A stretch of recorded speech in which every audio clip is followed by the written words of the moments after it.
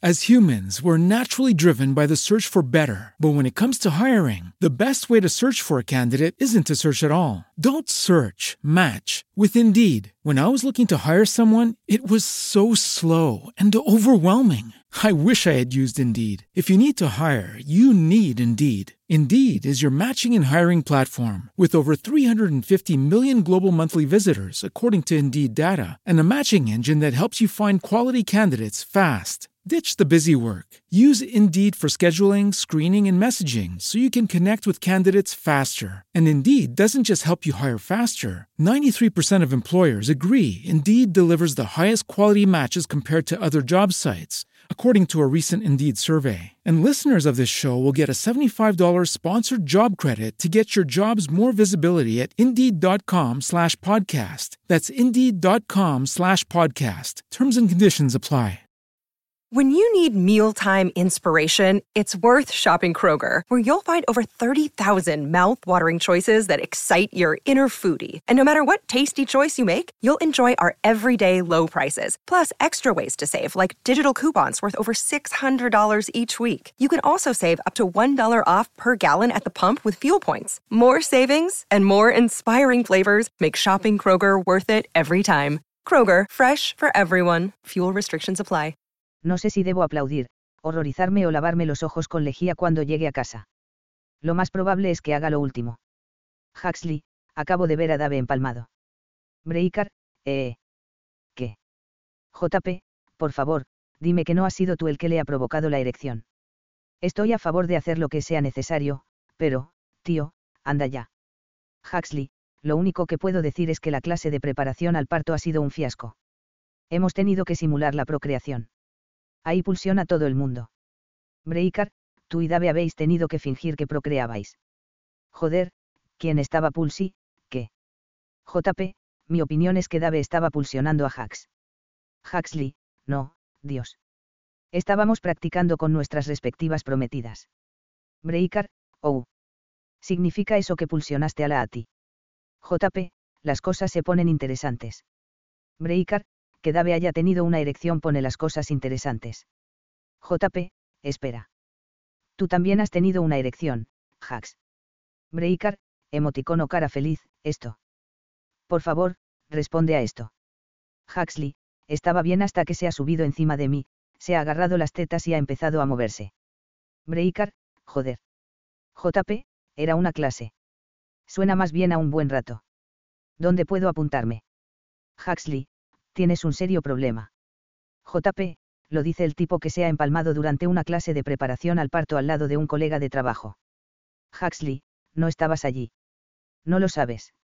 Breaker, al menos has felicitado a Dave por su erección. Huxley, ¿desde cuándo un tipo felicita a otro por su erección? Breaker, podría ser agradable. Una firme palmada en la espalda y luego un cumplido. Buena tranca, tío. Huxley, solo Dios sabe por qué hablo con vosotros. ¿Qué clase tan maravillosa, no crees? Pregunta Ellie, y lame el helado de menta y chocolate en un cono de gofre enorme. Oh, sí, ha sido genial, responde la Ati, aunque sé que su voz destila sarcasmo. No ha sido una clase maravillosa. Ha sido una pesadilla, por muchas razones.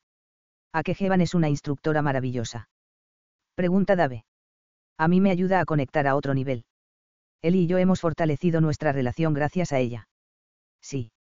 Me acerco a la Ati, pongo la mano en el respaldo de su silla mientras compartimos un cono de helado. Y cuando digo, compartir, me refiero a que se lo come todo ella sola. Jevan es genial. Me ha hecho pensar en cosas que nunca había considerado.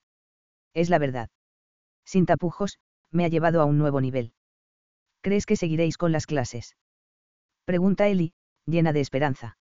Depende del horario de la Ati, respondo. Está poniendo un negocio en marcha con su hermana, así que no tiene mucho tiempo. ¿En serio? Pregunta Dave, que parece interesado. ¿Y de qué? Baja la mirada a su móvil, que vibra encima de la mesa. Joder. Es Gregory. Quiero visitar una de nuestras propiedades, explica con pesar, y le dije que me enviara un mensaje cuando estuviera listo. Por mucho que lo lamente, tengo que irme ya. Lo entiendo perfectamente, respondo, y voy a despedirme de él. Nosotros también tenemos que irnos. Después de terminar el helado, por supuesto. Dave se levanta y ayuda a Ellie. Sí, disfrutad del día soleado. Espero que nos encontremos de nuevo pronto. Me encantaría, dice Ellie con un arrullo. Estoy deseando volver a estar con vosotros. Se despiden y se van de la mano hacia el coche. En lugar de soltar a la Ati de inmediato, mantengo el brazo firmemente plantado donde está. ¿Vas a compartir el helado conmigo? No, dice, y le da un enorme mordisco al helado Rocky Road que hemos decidido tomar juntos. Es solo mío. Es lo mínimo que puedes hacer. Sabes, no has sido la única que se ha visto atrapada en un agujero negro en esa clase, le siseo al oído, pero mantengo una postura y una expresión neutrales. Dave y Ellie aún podían vernos. ¿Estás refiriéndote a tus pelotas moradas? Pregúntala a ti, con una sonrisa lobuna en los labios. Sí, tal vez un poco. Las pelotas moradas están en pleno apogeo en este momento. No ayuda que siga imaginándola encima de mí, embistiendo mi polla mientras se agarra el pecho. La Ati, mi la Ati, eres tú. Al instante, la Ati se pone rígida a mi lado mientras una rubia de piernas largas se acerca a nosotros ataviada con una falda rosa chicle y un top blanco. Esa mujer parece sacada de una rubia muy legal. La Ati se endereza y me pone la mano en el muslo. Con ese movimiento, su mano reclamándome, me dice algo importante: sea quien sea esta mujer, necesita que yo interprete mi personaje. Angela, dice la Ati después de tragar el helado. ¿Qué estás haciendo aquí? Angela. La ex amiga que despidió a la Ati. Angela me mira, y sé que me reconoce en el acto porque se lleva las gafas de sol a la punta de la nariz y se queda con la boca abierta. Huxley Kane. Eres tú. Me lanza, ignorando a la Ati por completo. Se supone que la conozco. ¿Por qué hace que parezca que nos hemos visto antes? Me muevo en mi asiento, acercándome más a la Ati mientras deslizo el brazo hasta su hombro en lugar de dejarlo apoyado en su silla. Lo siento, ¿nos conocemos? Pregunto. La Ati se echa hacia mí. Su lenguaje corporal pide ayuda a gritos. La tranquilizo pasándole la mano por el hombro. Angela agita la mano. Qué gracioso. Nos conocimos en la gala Stardom del año pasado. Yo era la preciosa diosa con el vestido morado hasta el suelo. Se echa el pelo hacia atrás por encima del hombro. Digo, ladeando la cabeza. No consigo ubicarte. La Ati lanza un resoplido tan suave que estoy seguro de que soy el único que lo ha oído. Bueno, esa noche había mucha gente. Angela se pone la mano en la cadera. Qué locura que nos encontremos ahora. Luego mira a la Ati. Noto que sus ojos se posan en el brazo con el que la rodeo, que percibe la cercanía de nuestros cuerpos, y entonces, clic. Oh, la Ati, estáis saliendo. La Ati me mira en ese momento, así que aprovecho para levantarle la mano con la que sostiene el helado, llevarla a mi boca y darle un mordisco antes de guiñarle un ojo.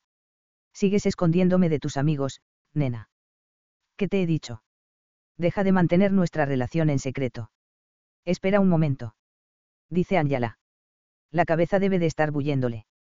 ¿Lo dices en serio? Estáis saliendo. Hace un gesto con el dedo para señalarnos a los dos. La Ati asiente. Sí, estamos saliendo, dice sin dejar de mirarme. Nena, dile que estamos más que saliendo. Le quito el helado y le levanto la mano para enseñar el enorme anillo de compromiso. Luego le doy un beso. Vamos a casarnos. ¿Qué? Grita Angela. ¿Desde cuándo? No me habías dicho nada, la Ati. Hemos estado ocupados. ¿Verdad, nena? Le digo a Angela, volviéndome hacia ella con una sonrisa en la cara. Luego me agacho hacia la Ati y le beso el lateral del cuello. La presión de la mano de la Ati en mi pierna se incrementa. Sí, muy ocupados. Pero, sí, estamos comprometidos. Ya veo, bueno, me duele que no me lo hayas dicho. Vaya, menuda jeta tiene esta chica. Eso es lo que pasa cuando cortas lazos con tu mejor amiga, Angela, que ella lo considera como una señal para seguir adelante. La Ati me sonríe y me ofrece de nuevo el helado para que pueda tomar otro bocado. He pasado página. Angela retrocede, con una mano en el pecho. La Ati, estás siendo muy cruel. Pero sí he venido por aquí a ver si querías almorzar conmigo alguna vez. Oh, qué bruja. Te echamos de mucho menos en la empresa. Tal vez podamos volver a contratarte. En especial ahora, que estás saliendo con Huxley Kane. Es más, podríamos ser socias. Por el rabillo del ojo, veo que la Ati aprieta los dientes. Su ira está creciendo, y estoy viendo otro lado de ella. Está claro que yo la he hecho enfadar, pero esas banales discusiones que hemos tenido parecen casi superficiales en este momento, y más comparadas con esto. Esto es ira de verdad. Le sube desde la boca del estómago. Y me doy cuenta de que quiere saltar sobre Angela y arrancarle la cabeza, lo que no resolverá nada, así que la detengo antes de que ocurra. Nena, recuerda que tenemos una reunión y ya llegamos tarde. Bajo el brazo y le cojo la mano. Estoy seguro de que a Angela no le importa ponerse al día contigo en otro momento. Le echo una mirada a Angela de soslayo. Oh, por supuesto que no, cede con facilidad. No os entretengáis por mí. Pero me encantaría charlar contigo en algún momento, Laati. Te echo de menos. Y ya sabes lo ocupada que estoy. Plantéate lo de la reunión del instituto, necesita un toque Laati. Roza los dedos de Laati y luego entra en la heladería. Laati permanece sentada en silencio, sosteniendo el helado, pero sin decir nada. Ni siquiera se mueve. Así que esa es Angela. Digo sin saber qué hacer. Laati se levanta y me da el helado. ¿Podemos irnos ya? Sí, si eso es lo que quieres. Pues sí, dice, y por primera vez desde que la conozco, le cojo la mano no porque esté montando un espectáculo, sino porque creo que lo necesita. El ruido de las cucharas en los platos de sopa es el único sonido que se oye en el comedor. El silencio es tan ensordecedor que, si alguien entrara, pensaría que está accediendo a un funeral. El funeral de mi autoestima. Laati no ha dicho nada desde que salimos de la heladería. No parece enfadada, sino más bien pensativa. Probablemente esté lamentando su decisión, como yo. Todavía no puedo clasificar a qué tipo de clase hemos asistido. Sé que Los Ángeles es ligeramente diferente a otras ciudades, pero follar con ropa delante de extraños mientras te imaginas que fertilizas a alguien con tu semilla es demasiado. Y cómo ha sido tan raro, cómo ha estado tan fuera de lugar, no tengo idea de qué decirle a Laati. Debo disculparme. Debo preguntarle si le ha gustado. Debería apuntarnos a otra clase. Debo mencionar a Angela de nuevo. ¿Qué tal la sopa? Pregunta Rein, entrando con una cesta de galletas. Deliciosa, digo. Muy buena, añade Laati. Son galletas caseras. Sí, responde Rein. De cebollino y cheddar. Como si eso importara, replica Laati mientras coge una de la cesta, sonriendo. Ya está bien. Está de mejor humor que cuando salimos de la heladería.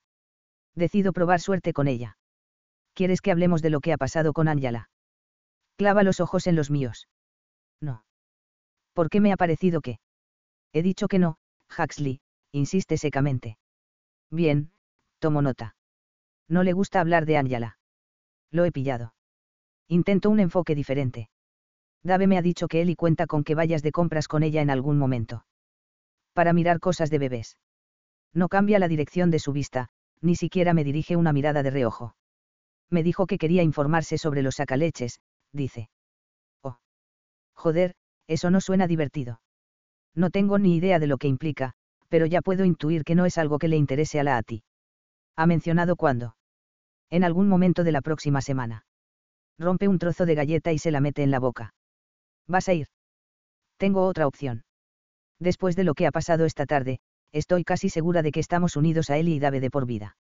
Se lleva otro trozo de galleta a la boca. Cuando estábamos guardando las colchonetas de yoga, Eli me dijo que había tenido un orgasmo mientras Dave estaba pulsionando sobre ella. Se limpia la boca despreocupadamente. ¿Entiendes el daño que le hace eso a una persona? Saber que alguien, a pocos metros de distancia, tuvo un orgasmo mientras su prometido la follaba con ropa en una clase de preparación al parto. Sus ojos por fin se encuentran con los míos. No estoy bien, Huxley. Bueno, por si te sirve de consuelo, nunca podré mirar a Dave de la misma manera después de que exhibiera orgulloso su erección a la vista de todos. Me sorprende que no te unieras a él. Ella toma un poco más de sopa sorbiendo de la cuchara. Ya que parece que te gusta ser el mejor en todo. Habría sido divertido ver quién tenía la erección más grande. Lo que ha sucedido hoy ha sido muy poco profesional y no tengo intención de repetirlo. Lo sabía. Niega con la cabeza. ¿El qué? Pregunto. Que tenías un palo en el culo mientras estábamos allí. ¿Me estás diciendo que te gustaría ir a otra de esas clases? Por supuesto que no, pero es una experiencia más de la vida. No hay que mostrarse tan tieso todo el tiempo, y no es un juego de palabras. No estoy tieso todo el tiempo, protesto. Es solo que no me gusta que me hagan follar con ropa delante de un posible socio de negocios, y menos ver la erección de dicho socio después. Él no se ha excitado porque tú hayas hecho eso. Me pellizco el puente de la nariz. Ya lo sé.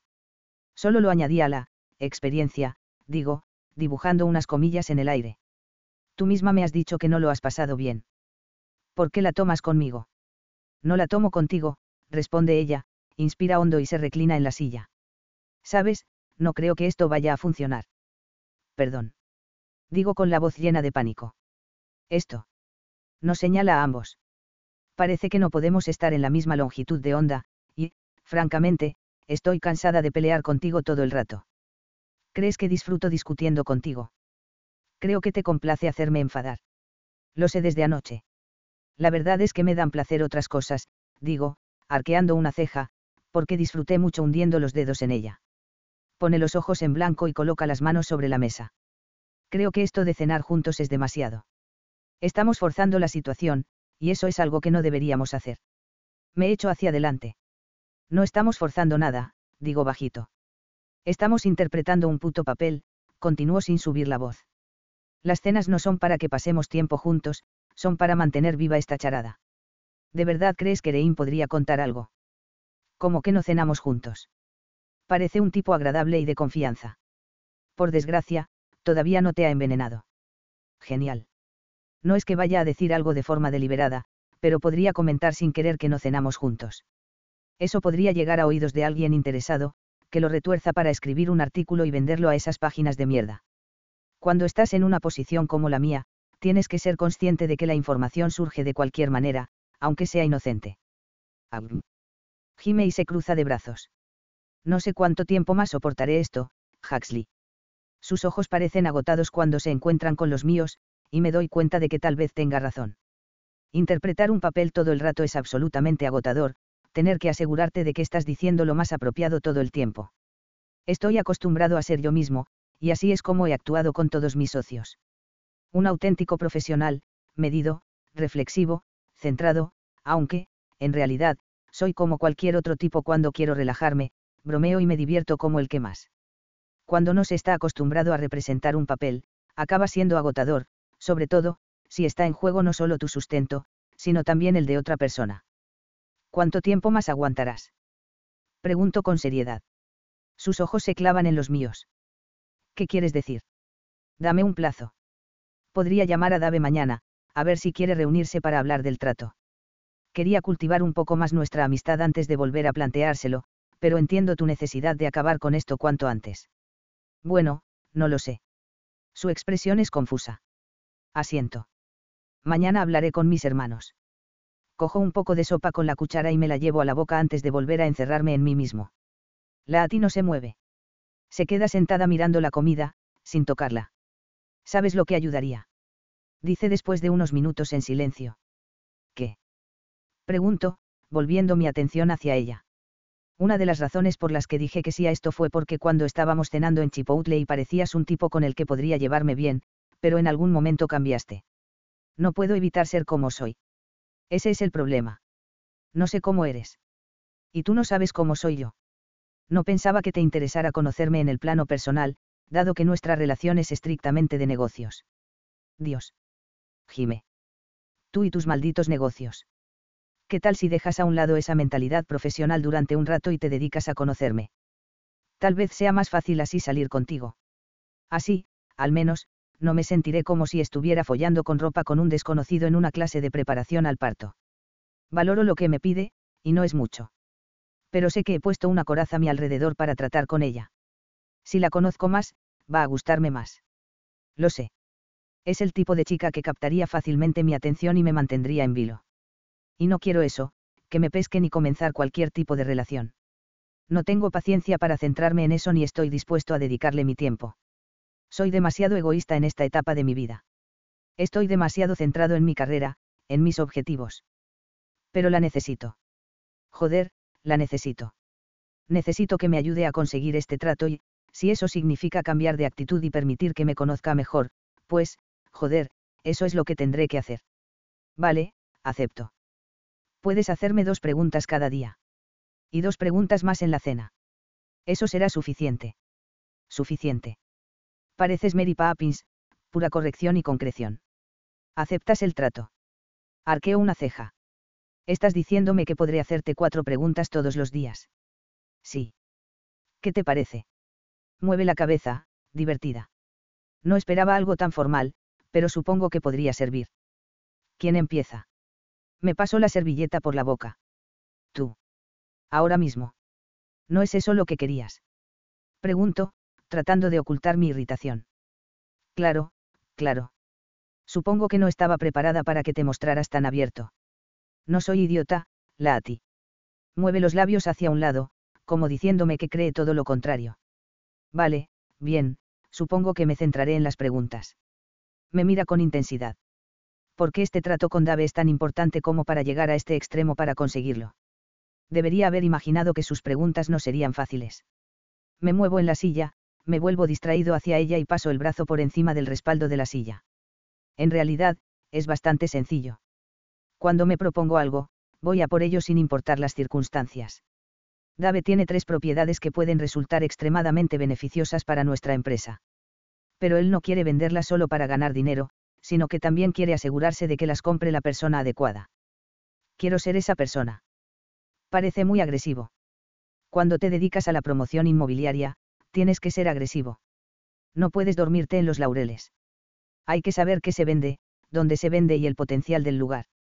Breikar, JP, y yo siempre mantenemos los ojos y los oídos abiertos mientras desarrollamos otras promociones inmobiliarias, así podremos seguir ganando, invirtiendo para el futuro.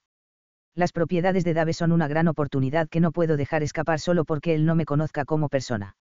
No me gusta eso. Asiente. Ya, tiene sentido. Yo no llegaría a ese extremo, pero lo entiendo. La hostilidad en su voz ha disminuido y ya no tiene el ceño tan fruncido. Odio admitirlo, pero tal vez esto de las preguntas no haya sido una mala idea después de todo. ¿Quieres que te haga una pregunta? Asiente de nuevo. Sí, es tu turno. Pues allá voy, si ella ha ido a saco con una pregunta complicada, yo también. ¿Por qué te da tanta vergüenza contarle a tu madre y a Jeff que te han despedido? Debería haberme esperado esa pregunta, dada la que te lancé yo. Suspira. Crecí con Angela, la dueña de Angeloop, es un blog muy conocido sobre estilo de vida. Le hace la competencia a Gwyneth Paltrow, ¿sabías? Hemos sido amigas de forma intermitente a lo largo de mi vida. ¿Cómo es eso? Pregunto. En lo que a mí respecta, o se es amigo de alguien, o no. Laati mueve la cabeza. No es así con Angela. Tenía su amiga de la semana, algo así como el plato del día. No tenía ningún problema en pasar de una amiga a otra, cuando se cansaba de una, iba a la siguiente, que era su nueva mejor amiga. Crecí al borde de un barrio rico, en una familia de clase media, Angela era emocionante. Sé que suena ridículo, pero cuando eres pequeña, esta clase de cosas llamativas son divertidas. Angela era llamativa siempre, y nos divertíamos mucho juntas.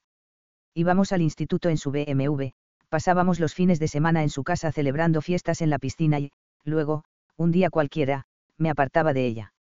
Era una relación tortuosa y tóxica, y, sin embargo, seguía aceptándola por los momentos divertidos que pasábamos juntas. Entiendo, digo. Esa es la definición de persona tóxica. Lo sé, y eso es lo que me ha dicho siempre mi madre. En realidad, mi madre odia a Angela. Así que, cuando me saqué el máster universitario en desarrollo de empresas y Angela me ofreció un trabajo en su reciente startup, mi madre se mostró extremadamente escéptica porque me uniera a alguien que tanto es fría como caliente. Algo natural. Sí, tal vez. Mi madre tenía razón. Me dijo una vez una cosa que no hace más que darme vueltas en la cabeza en este momento: te ha tratado con desprecio y crueldad implacable como amiga durante toda vuestra vida, Laati, ¿cómo crees que puede tratarte en los negocios? De la misma manera, no. Sí. Pero, en realidad, no tenía muchas opciones. Podía empezar a trabajar en alguna empresa donde apenas rozaban el campo en el que quería estar, o podía trabajar para Angela, hacer crecer su negocio y hacerme cargo de él. Me ofreció un salario inicial bajo y dijo que, después de un año, si la ayudaba a hacer crecer el negocio, me daría el aumento que me merecía. Me pareció una propuesta firme. Mi madre, Jeff y mi hermana me dijeron que no lo hiciera, que no se podía confiar en Angela. Pero lo hice de todos modos y conseguí mi objetivo. Hice crecer su negocio hasta donde está ahora. Llevé a Angela a la vanguardia ante los ojos de todo el mundo. Y cuando llegó el momento de que me aumentara el sueldo, te despidió. Niego con la cabeza. Yo soy bastante despiadado cuando se trata de negocios, pero de ninguna manera haría algo así. Reconozco a un buen empleado cuando lo veo y, en lugar de despedirlo, me aseguro de promocionarlo. Lo hará mucho mejor bajo mi ala que con un competidor. Supongo que Angela se sentía amenazada y quería deshacerse de ti antes de que toda empresa se diera cuenta de lo valiosa que eres. Probablemente. Se mira las manos entrelazadas. En cualquier caso, me da demasiada vergüenza decírselo a mi madre y a Jeff. No quería escuchar te lo dije, y así es como he llegado a estar aquí sentada, contigo. Estaba desesperada por mantener la fachada.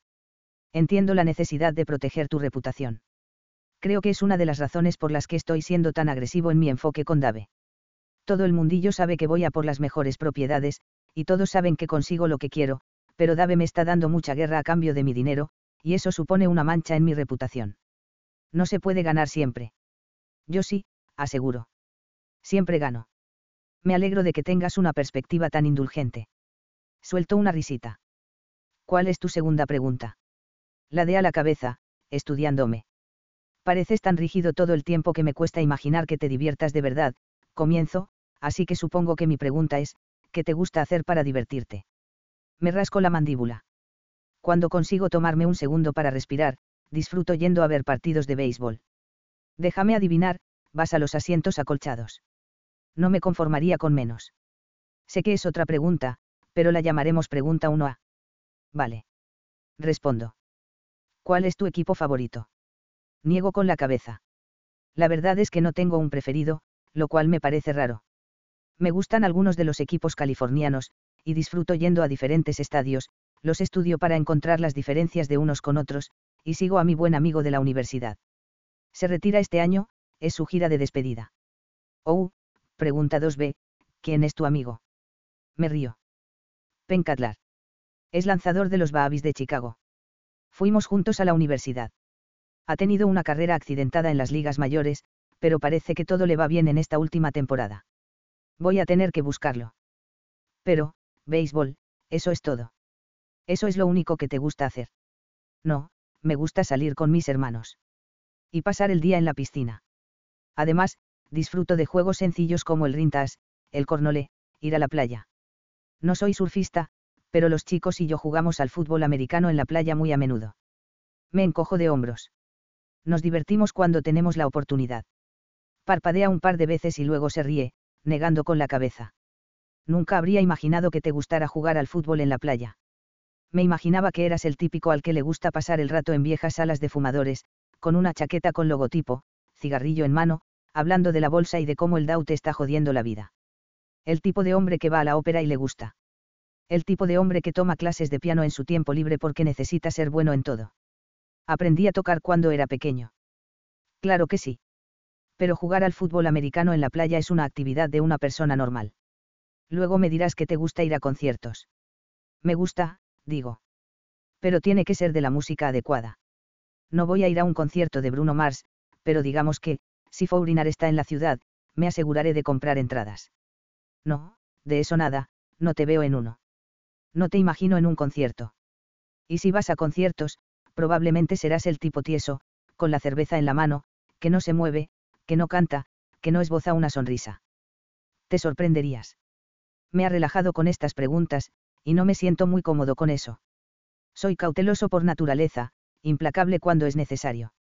Al ser mis hermanos mis mejores amigos, me he vuelto reticente con los demás. Y aquí está la Ati, decidida a conocerme más de lo que estoy dispuesto a permitir. Qué interesante.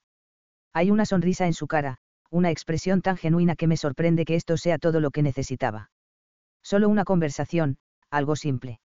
Bien, es tu turno, haz tu última pregunta de hoy. La pienso un poco. ¿A qué concierto te gustaría asistir? Pregunto finalmente. ¿De un artista vivo o de uno muerto? De los dos, respondo. Si pudiera resucitar a Freddie Mercury. Daría mi alma por verlo actuar. Oírlo en vivo, verlo en un escenario. Dios, sería mi último sueño. Y vivo, ahora mismo, probablemente a Fleetwood Mac. No esperaba esa respuesta, digo, sorprendido. Por todo lo que has dicho, había imaginado que ibas a decir Foreigner. A ver, están en lo alto de la lista, pero en este momento de mi vida estoy obsesionada con Stevie Nicks, y las nuevas colaboraciones que hizo con Miley Cyrus son. Oh, buenísimas. Y es música relajada, ¿sabes? Puedes escucharlos en un día lluvioso o cuando estás en la playa. Dreams. Una sonrisa cruza su cara. Creo que sería la canción perfecta para besarse.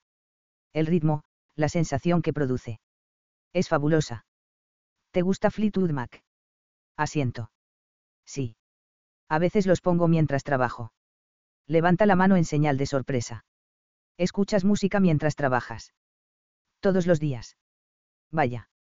Me empuja el hombro. ¿Ves? Esto es lo que necesitaba. Verte actuar como un ser humano. Suelta un profundo suspiro. Me siento mejor. Coge la cuchara y vuelve a concentrarse en la sopa. ¿Te sientes mejor? Así sin más. Sí. Ya deberías saber, Huxley, que soy bastante fácil. Sí, lo descubrí anoche. Mira tú, si también sabe hacer bromas. 14. La a ti. Miro el reloj para ver qué hora es. Pasa un poco de la 1. Hoy hemos comido temprano porque Kelsey tenía una reunión con un posible cliente a la 1:30, así que llevo 90 minutos trabajando en la página web y necesito un descanso. Me reclino en la incómoda silla del comedor. Está claro que en algún momento vamos a necesitar una oficina de verdad. En lugar del pequeño estudio de Kelsey, cojo el teléfono y abro el chat de mensajes con Huxley. El día de ayer fue como una montaña rusa. Por un lado, me impresionó cómo cumplió su promesa y organizó otra reunión con Kelsey, por no hablar de la manera en que se preocupa por sus empleados, y eso desafía la imagen negativa que tenía de él en mi cabeza. Por otro, me hizo ir a una indescriptible clase de preparación al parque. When you need mealtime inspiration, it's worth shopping Kroger, where you'll find over 30,000 mouth-watering choices that excite your inner foodie. And no matter what tasty choice you make, you'll enjoy our everyday low prices, plus extra ways to save, like digital coupons worth over $600 each week. You can also save up to $1 off per gallon at the pump with fuel points. More savings and more inspiring flavors make shopping Kroger worth it every time. Kroger, fresh for everyone. Fuel restrictions apply. Save big on your Memorial Day barbecue, all in the Kroger app. Get half gallons of delicious Kroger milk for $1.29 each. Then get flavorful Tyson natural boneless chicken breasts for $2.49 a pound, all with your card and a digital coupon. Shop these deals at your local Kroger, less than 5 miles away. Or tap the screen now to download the Kroger app to save big today. Kroger, fresh for everyone. Prices and product availability subject to change. Restrictions apply. See site for details. Que me llevó muy lejos de mi zona de confort. Tampoco ayudó que me pareciera divertida en su momento. De hecho, eso es lo peor de todo. Si se hubiera reído conmigo durante el incómodo encuentro, habría sido un momento digno de recordar, pero se comportó como un robot y eso lo empeoró todo. Y después nos encontramos con Angela. Dios, ¿existirá algún ser humano peor que ella? La desprecio. Todavía no me creo que tuviera el valor de comentar que podíamos trabajar juntas cuando vio que estaba saliendo con Huxley Kane. Ya sé que es todo mentira, pero aún así. Sin duda, en los últimos tiempos está mostrándose tal cual es. Pero lo peor de encontrarnos con ella fue la forma en que Huxley reaccionó. Se mostró protector. Me defendió. Tomó el mando de la situación. El hombre al que he despreciado durante toda la semana pasada de repente se puso a mi disposición, sin que yo se lo pidiera. Creo que nunca me había sentido más confusa. Estuvo allí. Sosteniéndome la mano, asegurándose de que estaba bien. Pero cuando nos metimos en el coche, volvió a convertirse en un robot que, con los hombros tensos, agarraba con firmeza el volante. El hombre que me gustaba me apartó en un abrir y cerrar de ojos. Y no tengo ni idea de por qué. Después, ese robot cenó conmigo. Ahí ya no pude soportarlo más, estaba harta y casi me fui. Sin embargo, como el hombre cambiante que es, se remangó y volvió a mostrar esa personalidad generosa, la que me había enseñado mientras estábamos en el Chipotle. Y me ofreció 2 preguntas cada día y otras 2 en la cena, algo que tampoco esperaba. No estoy segura de que se creyera que iba a hacérselas en serio, pero las hice. Que llegue a conocer a ese hombre de verdad hará las cosas mucho más fáciles. Me sentiré más cómoda y, como ha dicho Kelsey, tal vez eso lleve a que nuestra falsa relación sea más creíble. Le envío un mensaje. La a ti, que estás escuchando en este momento. Me sorprende ver aparecer los puntos junto a su nombre. Huxley, de Chain, de Fleetwood Mac. Me entraron ganas ayer. He estado poniéndolos todo el día. Sonrío para mis adentros y le devuelvo el mensaje. La a ti, yo también. Acabo de cantar Rhiannon a pleno pulmón. El ratón de mi ordenador era el micrófono, y he usado la linterna de mi teléfono para iluminar el ambiente. ¿Has hecho lo mismo? Huxley, no. La a ti, paso a paso, supongo. Venga, hazme una de las preguntas diurnas. Huxley, ahora. Laati, sí, me dijiste que podía hacerte 2 preguntas durante el día, y 2 más en la cena. Así que, adelante. Huxley, ¿cuál es la mayor locura que hiciste en la universidad? Laati, la pregunta del pasado. Vale, bueno, en realidad no estaba loca en la universidad. Sé que parece que podría tener historias que contar, pero no tengo muchas, solo era el reclamo de las fiestas. Huxley, ¿qué? Laati, había un bar al que íbamos mucho, el Chicken Leg. Era un tugurio. Aceptaban cualquier identificación, y se podía oír la mejor música del mundo, y cuando digo la mejor música, creo que sabes de lo que estoy hablando. Rock de la vieja escuela. Una noche hicieron un concurso de playbacks con camisetas mojadas. El premio era de $1000. Huxley, creo que sé a dónde va a parar todo esto. Laati, no es que tenga mucho que mostrar por arriba, pero me puse la camiseta más fina que tenía, sin sujetador, por supuesto, y, cuando me tocó el playback de Don't Stop Believin', me empapé las tetas con agua y me lancé. Aquella noche acabé $1000 más rica. Huxley, ¿qué hiciste con el dinero? Laati, pagar las multas de aparcamiento que había acumulado por ser perezosa y dejar el coche en zonas prohibidas del campus. Huxley, qué horror. Laati, iba a tener que pagarlas de cualquier manera. Huxley, ¿trabajaste mientras estabas en la universidad? Laati, es tu segunda pregunta. Huxley, sí. Laati, entonces, sí. Primero fui camarera. Tenía un buen sueldo, pero eran muchas horas, los clientes eran muy tiquismiquis y me tocaba llevar al menos un filete a la semana a la cocina por estar demasiado crudo. Pero eran ricos y daban buenas propinas. Por eso no me ahogan las deudas. Bueno, gracias a eso y a ti. Huxley, lo dices porque solo te faltaban por pagar $30.000 de crédito universitario apenas un año después de graduarte. Está muy bien, la verdad. Laati, pero cuando no tienes nada, 30.000 es mucho. Huxley, entiendo. ¿Cuál es tu segunda pregunta? Laati, ¿cuál es tu juego de mesa favorito? Huxley, no tengo ninguno. Laati, esa es una respuesta aburrida. Te tiene que gustar algún juego de mesa. Huxley, no juego a eso. Laati, ¿y de cartas? Huxley, 1. Laati, ¿es una pregunta o una respuesta? Huxley, respuesta. Es el único que se me ocurre. Breaker nos hace jugar al Uno Attack de vez en cuando. Es divertido. Laati, oh, me encanta el Uno Attack. Buena respuesta, Huxley. Me vale. Huxley, me alegra oírlo. Ahora, a volver al trabajo. Laati, te veo en la cena. ¿Has pedido esto a propósito? Pregunto cuando Rein se va. Huxley, que está especialmente guapo con una camisa negra, se coloca la servilleta en el regazo y coge la salsa casera de rábano picante. Has conseguido que me apetezca carne a la plancha. Espero que no tengas que devolver la tuya. Descarado, digo. Echa un poco de salsa encima del filete y me da el plato. Nuestros dedos se rozan y, por alguna razón, el cálido tacto de su piel hace que me suba un rayo de lujuria por el brazo hasta el corazón. ¿Por qué coño me pasa esto? Me aclaro la garganta. Pero tiene buena pinta. Patatas fritas y... ¿Qué es esto verde? Pregunto. Brócoli. Responde de forma cortante y seca, lo que me lleva a pensar una cosa, tiene que volver a entrar en calor si quiero que se comprometa como antes. Parecía bastante abierto a través de los mensajes, pero, en persona, se mantiene alerta. Lo bueno es que sé que puedo hacer que baje la guardia con un poco de persuasión. El brócoli parece sacado de un libro del Dr. Seuss. Puede ser. ¿Qué es esto que lleva? Insisto, a ver si se extiende en los comentarios. Vinagreta de mostaza. Huxley parte su filete. Vale. Hoy me he puesto en contacto con Dave, como te prometí, comenta mientras me estoy devanando los sesos en pensar qué más puedo preguntarle. Le pedí que concertara una reunión para hablar de negocios. Oh, mierda. Me había olvidado de que dijo que iba a hacer eso, incluso después de admitir que le gustaría pasar más tiempo cultivando su amistad. Me siento culpable. La noche pasada tuve un momento de debilidad cuando le dije que no iba a aguantar mucho más.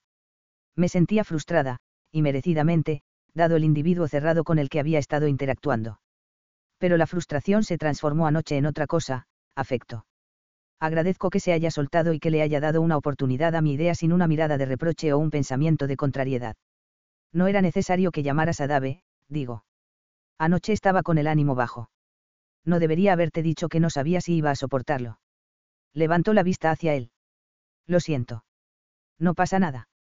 Hay que dedicarse también a los negocios, responde Huxley con bastante frialdad. Me ha dicho que intentará sacar algo de tiempo para mí esta semana. Cuando lo haga, me aseguraré de decirle que estás ocupada y que no puedes quedar con él. Huxley, no es necesario. He firmado un contrato. Puedo quedar con él. Está bien, dice, posando los ojos en mí con severidad. Pero no es eso lo que transmite. La conversación se interrumpe en ese momento. Justo cuando creía que empezaba a abrirse a mí, vuelve a convertirse en un hombre taciturno. No sé si alguna vez entenderé estos cambios de humor o por qué los tiene, probablemente, porque no quiere que me acerque lo suficiente para averiguar por qué actúa así. Pero supongo que solo son negocios para él, ¿verdad? Estoy harta de eso. De ese término. Cuando los negocios se convirtieron en algo tan impersonal. En el primer negocio de limpieza que tuvo mi madre, antes de que la contrataran como alta directiva en su actual empresa, nunca se mostró fría. Era cálida y amable. Y esa era una de las razones por las que sus clientes la querían tanto, porque los atendía muy bien, porque era, de hecho, todo lo contrario a indiferente. Aunque, para ser justos, el negocio de mi madre llevaba implícito tratar con clientes, mientras que el de Huxley son adquisiciones. Pero eso no explica por qué Huxley siente la necesidad de actuar así. A ver si consigo relajarlo como anoche. Ha llegado la hora de las preguntas, ¿estás preparado? Arquea una ceja cuando me mira. Por un instante, creo que va a negarme la satisfacción de romper su coraza una vez más, pero después sus ojos se clavan en el filete mientras lo corta. Por supuesto.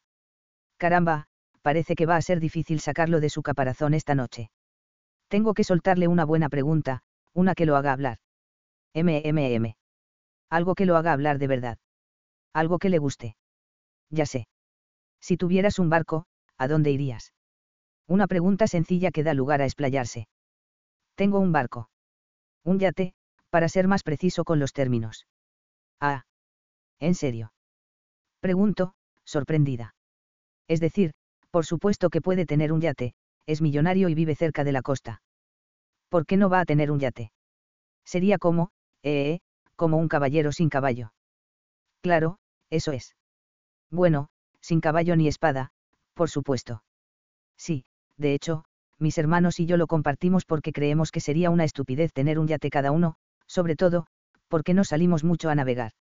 Lógico. De acuerdo, entonces, si pudieras ir a cualquier parte en yate, ¿a dónde irías? A Alaska. ¿A Alaska? Pregunto, aún más sorprendida por esa respuesta. ¿Por qué a Alaska? Me imaginaba que ibas a decir algo así como el Mediterráneo, ya sabes, porque en mi cabeza es a donde va la gente rica. A Alaska, porque allí todo es impresionante. Las montañas cubiertas de nieve, las aguas azules, los altos pinos y la vida salvaje. Asiente. Me pasaría el tiempo allí, explorando. Espera, estás diciéndome que eres el tipo de hombre que se quita el traje y se pone un par de botas de montaña. Es tu segunda pregunta. ¿Se interesa? Considérala la 1A, replico con una sonrisa. Me gusta el senderismo, dice con una leve sonrisa en la comisura izquierda de su boca. Eso no estaba en la lista de cosas que te gusta hacer. Se encoge de hombros. Bueno, pues es una de las cosas que me gusta hacer. Por aquí hay algunas rutas decentes, especialmente en las colinas. Los chicos y yo intentamos hacer varias excursiones los fines de semana a lo largo del mes, aunque hace tiempo que no vamos. Pero, sí, me llevaría el yate a Alaska y haría senderismo, avistamiento de ballenas, acampada. ¿Y por qué no lo haces? No tengo tiempo, reconoce. El tiempo es siempre el factor fundamental. Pero podrías jubilarte ahora mismo. Tienes dinero más que suficiente para vivir a cuerpo de rey durante toda tu vida, ¿por qué seguir? Parte un trozo de su filete y lo atraviesa con el tenedor. Cuando sus ojos oscuros se cruzan con los míos, siento que se me corta la respiración. Su intensidad me desconcierta. No podemos dejar de hacer lo que hacemos. Mucha gente depende de nosotros para vivir. Para su sustento. Hasta que me sienta lo suficientemente cómodo como para encontrar a alguien que pueda ocuparse del negocio cuando nosotros no estemos, trabajaré por la gente que trabaja para mí. Si un observador externo escuchara a Huxley, con su tono cortante y sus respuestas secas, pensaría que no tiene corazón, pero luego va y te da una respuesta como esta. Posee todo el dinero que una persona puede necesitar, podría irse al sitio que quisiera y no volver a trabajar, pero siente que le debe su tiempo a la gente porque ellos le han dado el suyo. Eso me impacta más de lo esperado. Es una respuesta muy sensible, Huxley. Me lleva a pensar que, después de todo, hay un corazón latiendo bajo esa camisa almidonada. Está ahí cuando hace falta. Toma un trago de su agua. ¿Cuál es el mejor lugar al que has ido de vacaciones? Oh, creo que vas a sentirte muy decepcionado. En realidad, de pequeñas no íbamos de vacaciones. Mi madre no tenía dinero, pero en esas ocasiones en las que ahorraba lo suficiente, solíamos pasar un día fantástico en Disneylandia. Mi madre lo planificaba todo, llegábamos temprano, antes de que abriera el parque, comíamos todo lo que queríamos, nos montábamos en las atracciones 2 veces, a veces 3, y nos quedábamos hasta que cerraban. Algunos de mis mejores recuerdos son de Disneylandia. Las únicas vacaciones que tuvimos fueron cuando fuimos al Parque Nacional de Redwood de acampada. No somos mujeres aventureras, pero fue divertido. Intentamos cocinar en una hoguera, vivimos a base de malvaviscos y jugamos a las cartas durante todo el fin de semana, salvo cuando estábamos admirando los árboles. Fue muy divertido. Eso parece. Siempre me ha gustado ir de acampada. Déjame adivinar, con tus hermanos. Asiente. Sí, lo hacemos todo juntos. Ya me voy dando cuenta. Sabes, no me los has presentado formalmente, pero supongo que lo saben todo sobre mí. En efecto. Bueno, tal vez el viernes puedas hacer una presentación adecuada. Puede apañarse. Toma un bocado del filete y observo la forma en que se mueve su firme mandíbula. Vale, por alguna razón, verlo masticar me parece sexy. Sí, creo que me estoy volviendo loca. Te toca hacer una pregunta. Ajá. Digo, volviendo a mirar mi plato. ¿Quién es tu hermano favorito? Se ríe. ¿Te gusta meter el dedo en la llaga? Más vale que así sea. Tengo que estar preparada cuando los conozca. Si tuviera que elegir, diría que me siento más cercano a JP. Somos de edades más similares, nos metimos en más líos juntos y trabajamos codo con codo para levantar el negocio juntos. Además, probablemente acudiría a él si necesitara a alguien que me ayudara a salir de la cárcel. ¿De la cárcel? ¿Por qué ibas a ir a la cárcel? Hicimos muchas idioteces de adolescentes. Por ejemplo. Pregunto. Niega con la cabeza. Esa pregunta queda para otro día. Tu cuota se ha agotado. Y no intentes colarme otra vez esa mierda de 1A, 2B, ya la has usado. Vaya, qué aguafiestas. Solo estoy jugando tal y como está planteado el juego. Es mi turno. Levanta el vaso de agua y toma un sorbo. Cuando lo posa en la mesa, parece inseguro. No sé cómo preguntar esto sin que suene brusco, pero ¿qué le pasó a tu padre? Eso no es ser brusco. Abandonó a mi madre muy pronto. Era camionero. No quería quedarse en un lugar fijo. Nunca he mantenido una relación con él, pero siempre le envió a mi madre la manutención. Por eso ha podido pagar nuestros gastos. Recuerdo una noche en la que oí a mi madre hablar con mi abuela, cuando mi padre se fue por primera vez. Le decía que no se sentía bien aceptando su dinero, pero la abuela hizo que abandonara esos sentimientos muy rápido. Fue la primera vez que oía a mi abuela hablar en un tono tan estricto. Le dijo a mi madre no tenía que criar a 2 bebés ella sola. Que el dinero que él enviaba no era caridad, sino su deber. Y desde entonces, mi madre aceptó los cheques todos los meses. Le enviábamos tarjetas de felicitación en las fiestas señaladas y en sus cumpleaños, pero eso era todo. Sinceramente, no tengo ni idea de lo que está haciendo o de dónde está ahora. Y no nos importa porque tenemos a Jeff, y él es todo lo que necesitamos. Huxley se queda en silencio un momento. No podría imaginarme abandonando a mi familia de esa manera, dice, después de un buen rato, pero al menos cumplió con su deber. Mi madre no habría podido pagarlo todo de otra manera. Y hemos tenido un gran hogar, lleno de recuerdos. Lo noté cuando estuve allí. Es un lugar muy hogareño. Se mete otro trozo de carne en la boca y se calla. Permanece así durante el resto de la noche. Y, por supuesto, siendo yo como soy, revivo la conversación en mi cabeza, tratando de precisar en qué el momento o que dije que lo ha hecho quedarse en silencio. Ojalá pudiera saberlo. ¿Qué estás haciendo? Pregunta Kelsey mientras subo los pies a la silla y apoyo el teléfono en las rodillas. Preparando las preguntas que le voy a hacer a Huxley. ¿Sobre qué? Sobre él, respondo. Forma parte del trato para que no me dé miedo tener que vivir con él y para que no actuemos como robots. Puedo hacerle preguntas. 2 durante el día y 2 en la cena. Él puede hacer lo mismo. Vaya, eso parece muy ordenado. Así es Huxley. A ese hombre no le gusta el caos. Kelsey me estudia y luego acerca la silla para poder tocarme el brazo. ¿Te gusta, verdad? ¿Qué? Pregunto con el ceño fruncido. ¿Estás loca? No, no me gusta. Es un sociópata. No es mi tipo. Pero es agradable conocerlo un poco mejor, porque cenar con alguien que se pasa el tiempo irritándome o permaneciendo completamente callado no es lo que yo llamaría divertido. Así que esto facilita el trato. Entiendo, dice con una sonrisa, levantándose de la silla. Voy a ir a la tienda de ensaladas que está a la vuelta de la esquina. ¿Quieres que te traiga algo? Por favor. Le sonrío, sin ceder a su expresión. Ensalada picada, sin tomate. Gracias, hermanita.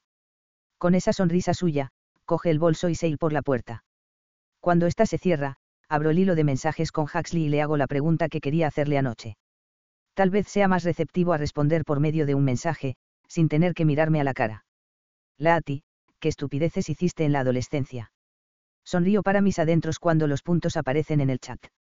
Huxley, sabía que iba a pasar esto. Lati, pero has podido elaborar una buena respuesta, ¿verdad? Huxley, depende de lo que, bueno, signifique para ti. Es mucho más juguetón a través de los mensajes. Me pregunto si siente que no tiene que mantener su fachada cuando escribe por el teléfono como lo hace cuando estamos frente a frente. Lo más probable es que le parezca que puede ser más él mismo. Esconderse detrás del teléfono como si fuera un escudo protector. Lati, deja de remolonear. Cuéntame todas las travesuras que has hecho. Huxley, ¿quieres que sea travieso? Lati, no me refiero a ese tipo de travesuras. Bueno, ahora siento curiosidad. ¿Eres un hombre travieso?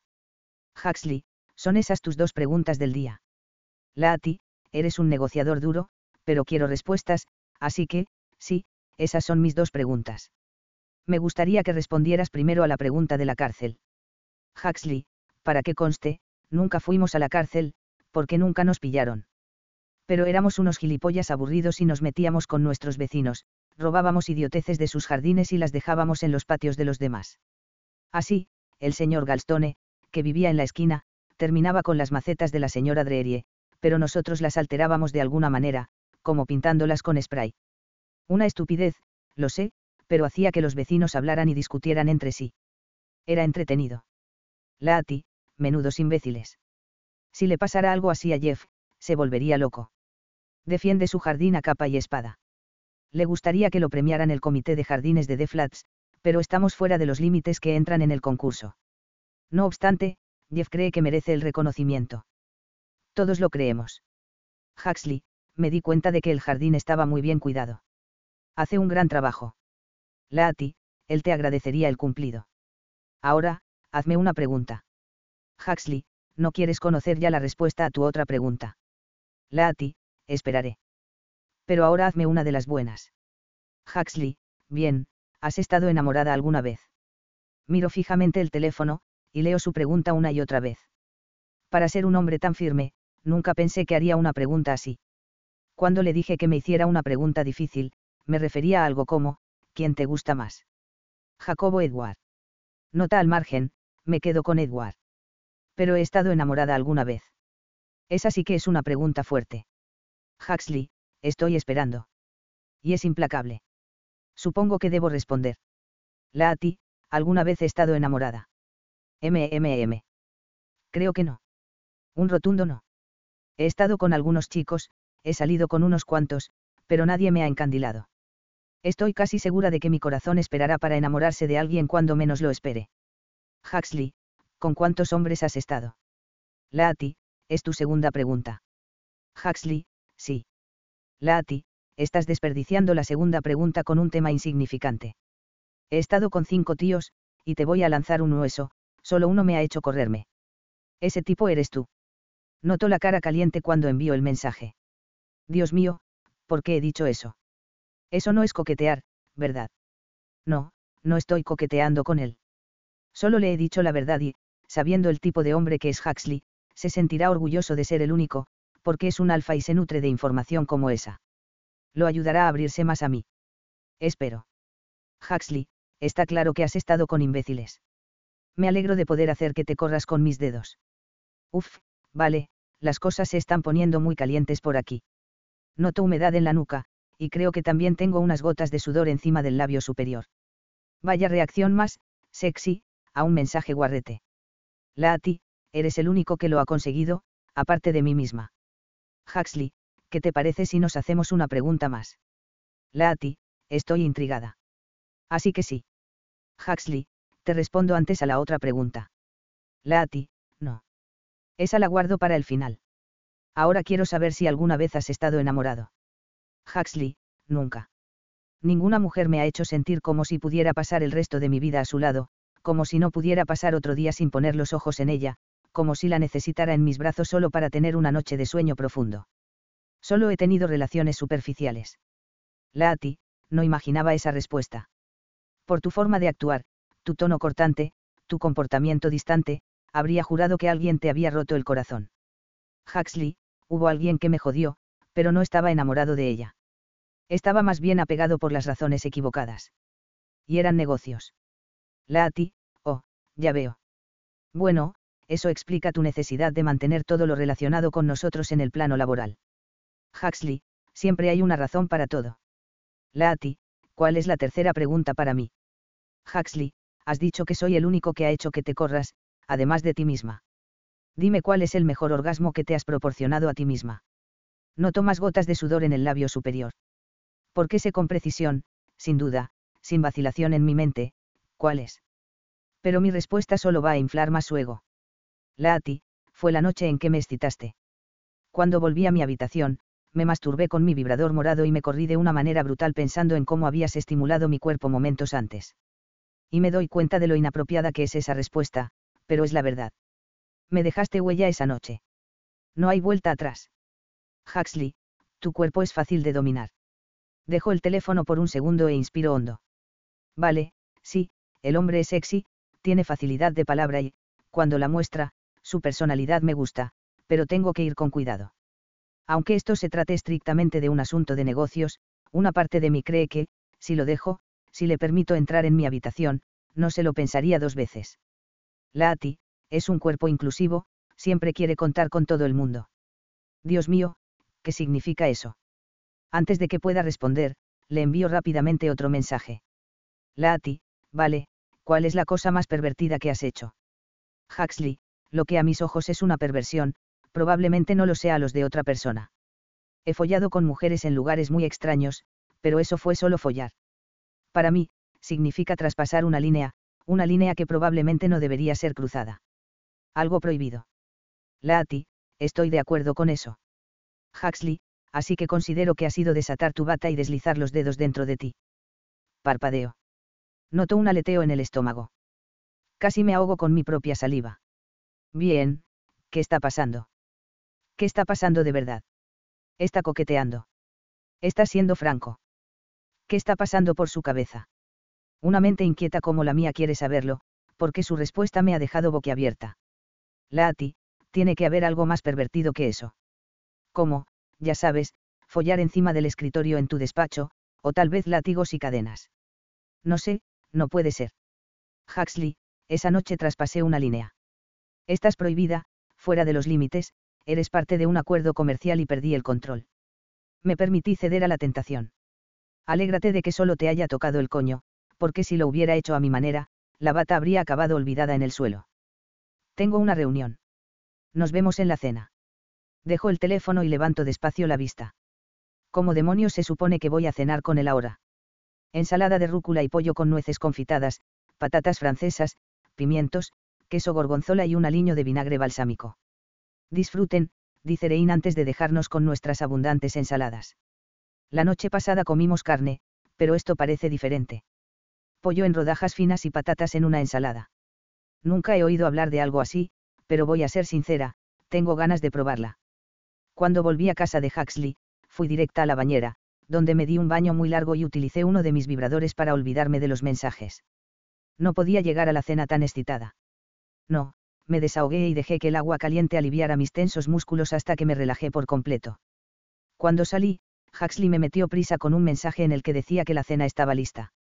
Me puse una bata, y un tanga, por razones obvias, y bajé las escaleras hasta el comedor, donde Huxley estaba sentado a la mesa con una camisa azul marino, remangada a la altura de los codos y los dos primeros botones desabrochados. Sin duda, le queda bien cualquier prenda. Tiene muy buena pinta, digo mientras muevo la comida en el plato para mezclarlo todo. Cuando miro a Huxley, parece tenso, rígido como una tabla. ¿Todo bien? Pregunto. ¿Por qué está enfadado? Una no se puede relajar con este hombre. Pensaba que habíamos hecho las paces, que nos estábamos llevando bien. Pero cada vez que nos reunimos para cenar, me parece que he retrocedido 2 pasos. ¿Por qué llevas eso? Pregunta, con los ojos clavados en la bata. Es que estaba en la bañera otra vez cuando enviaste el mensaje. Me puse encima lo que tenía más a mano. No te preocupes, esta vez me he puesto ropa interior. Le guiño un ojo, como si eso ayudara. Dean vuelve al comedor. La cocina está limpia y recogida. Si dejan los platos en el fregadero, el personal de la mañana se ocupará de todo. Me voy a ver el recital de mi hija. Hay unas flores en la nevera de la despensa para ella, comenta Huxley. Disfruta de la noche en familia. Gracias, dice Dean con una sonrisa antes de irse. Tiene una hija. No sabía que tenía familia. Sí. Por eso ceno temprano, para que pueda volver antes con ellos. ¿Ves? Otra vez pensando en los demás. ¿No te irrita? ¿Por qué a mí sí? Vas a hacer las preguntas. Me mira después de unos instantes en silencio. Oh, sí, claro, digo. Déjame pensar. ¿Qué puedo preguntar? Me doy un golpecito en la barbilla porque no se me ocurre nada. Ni una puta cosa. Lo único en lo que puedo pensar es en la forma en que sus ojos acerados se clavaron en mi bata cuando me preguntó por qué me la había puesto.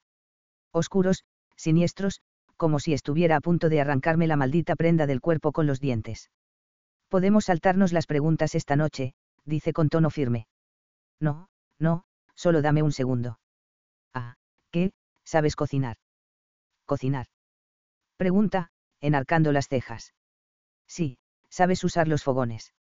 ¿Algún plato que te salga bien? Algo de lo que estés súper orgulloso. Digamos que JP está haciendo una barbacoa en el patio trasero y todo el mundo tiene que llevar algo hecho en casa. ¿Qué llevarías tú? JP no cocina, responde. Sígueme el juego, propongo. En realidad, no cocino, pero si tuviera que hacer algo, lo haría a la parrilla, porque es lo único que se me da bien. Así que, si tuviera que llevar algo, probablemente serían unas hamburguesas que Dean me hubiera preparado, y las cocinaría a la parrilla. Vaya, río. Ha sido una respuesta muy rica. Apenas sonríe. He perdido el contacto con algunas cosas al dedicar tanto tiempo a los negocios, explica. La cocina es una de ellas. ¿Cuáles son las otras cosas con las que has perdido el contacto? Pregunto. Esa es la segunda pregunta. Asiento. Sí, es una buena segunda pregunta. Se lleva el vaso de agua a los labios. ¿Con qué he perdido el contacto?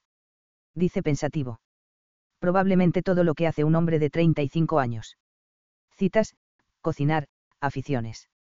Entonces, solo te dedicas a trabajar. Eso es lo que pasa cuando estás en una posición como la mía. Te consume. Me mira, intrigado. ¿Alguna vez te has sentido consumida por algo?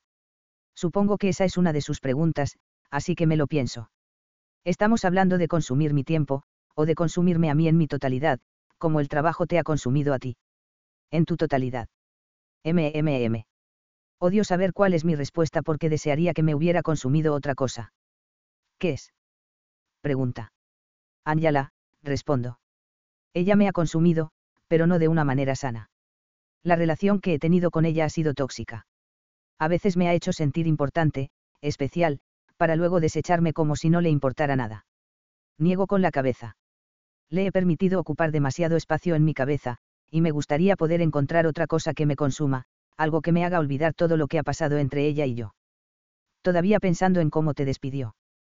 Pregunta. Sí, a todas horas, porque esa es la razón por la que estoy aquí ahora. Y no te ofendas, pero esto es muy poco convencional. Así que, sí, me gustaría poder pasar página, no dedicarle más tiempo. Más pensamientos. Solo necesito encontrar algo que ocupe ese lugar en mi cabeza, ¿lo entiendes? Asiente despacio.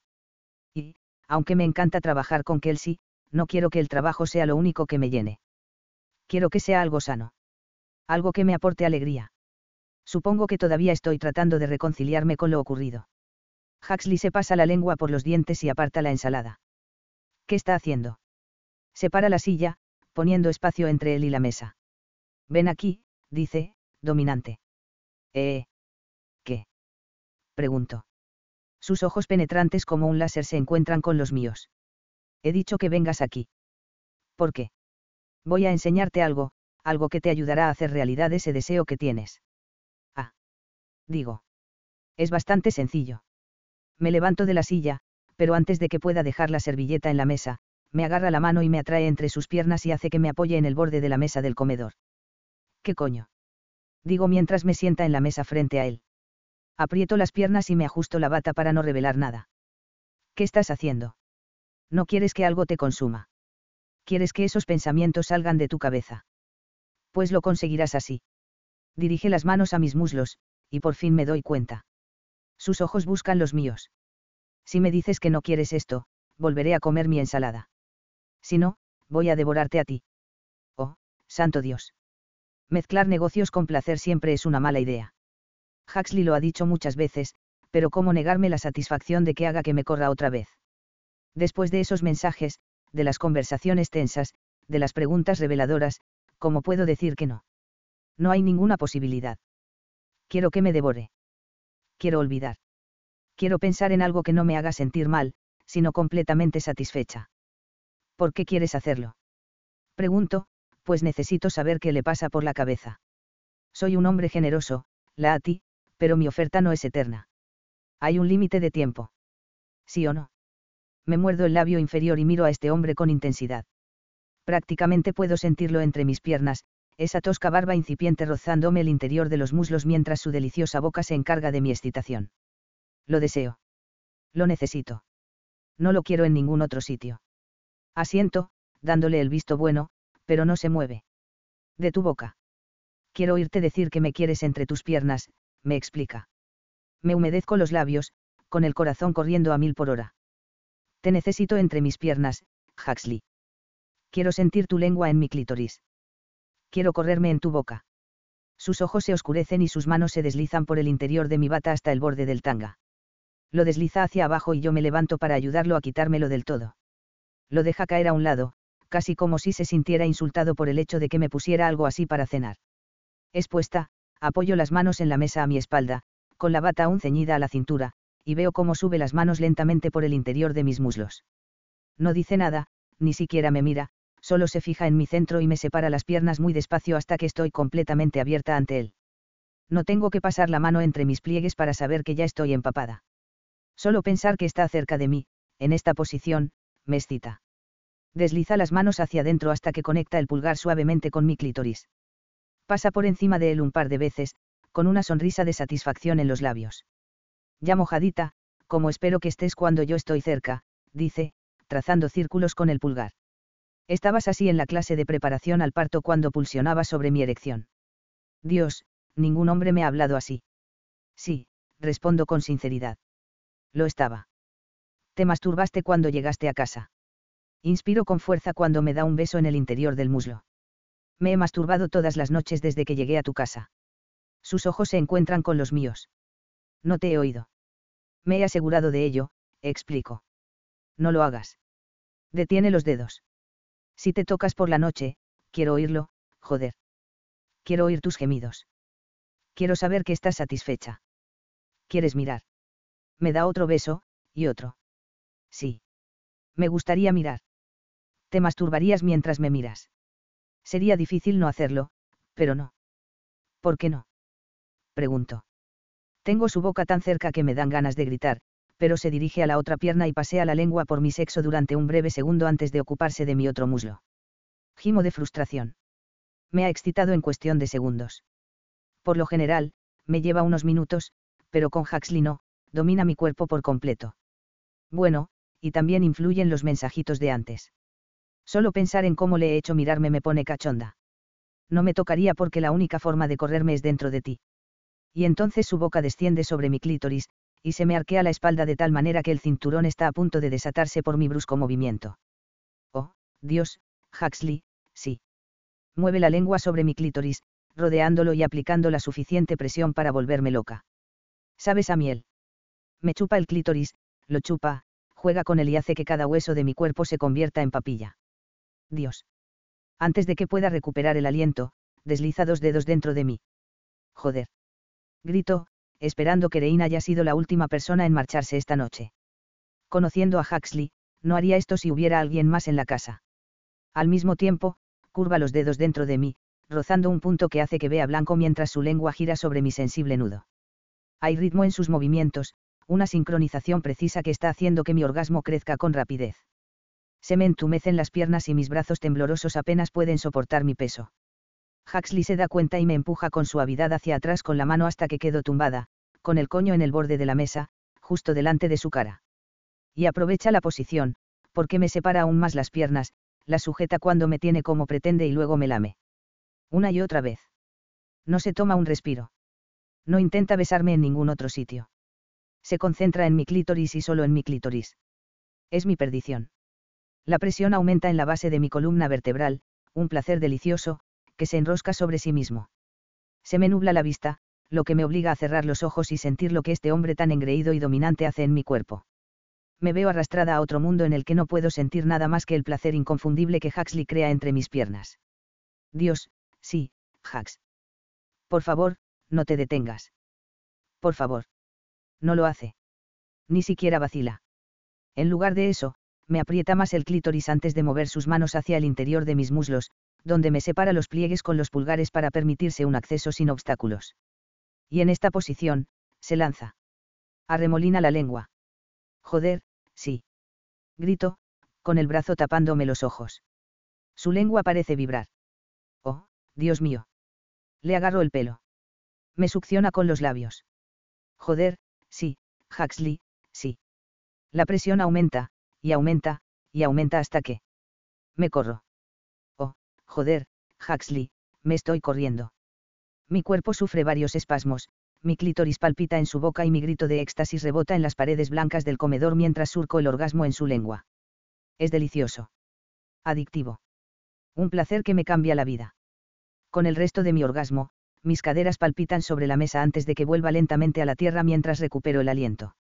Dios. Digo, con la voz ronca. Huxley me besa el sexo una vez más y se sienta en la silla. Me coge la mano y me ayuda a levantarme para que me quede más cómoda frente a él. Luego me ajusta la bata sobre las piernas. Deja que eso te consuma esta noche, y nada más, dice. Dicho eso, se levanta de la mesa e intenta dar un paso a un lado, como si fuera a irse. Le agarro la mano con rapidez. ¿A dónde vas? Le pregunto. Ya he cenado. Sus ojos seductores me inmovilizan. Ahora hay que ir a la cama. Con los ojos clavados en los míos, se lleva mi mano a la boca, me besa con ternura los nudillos y rompe la conexión para alejarse.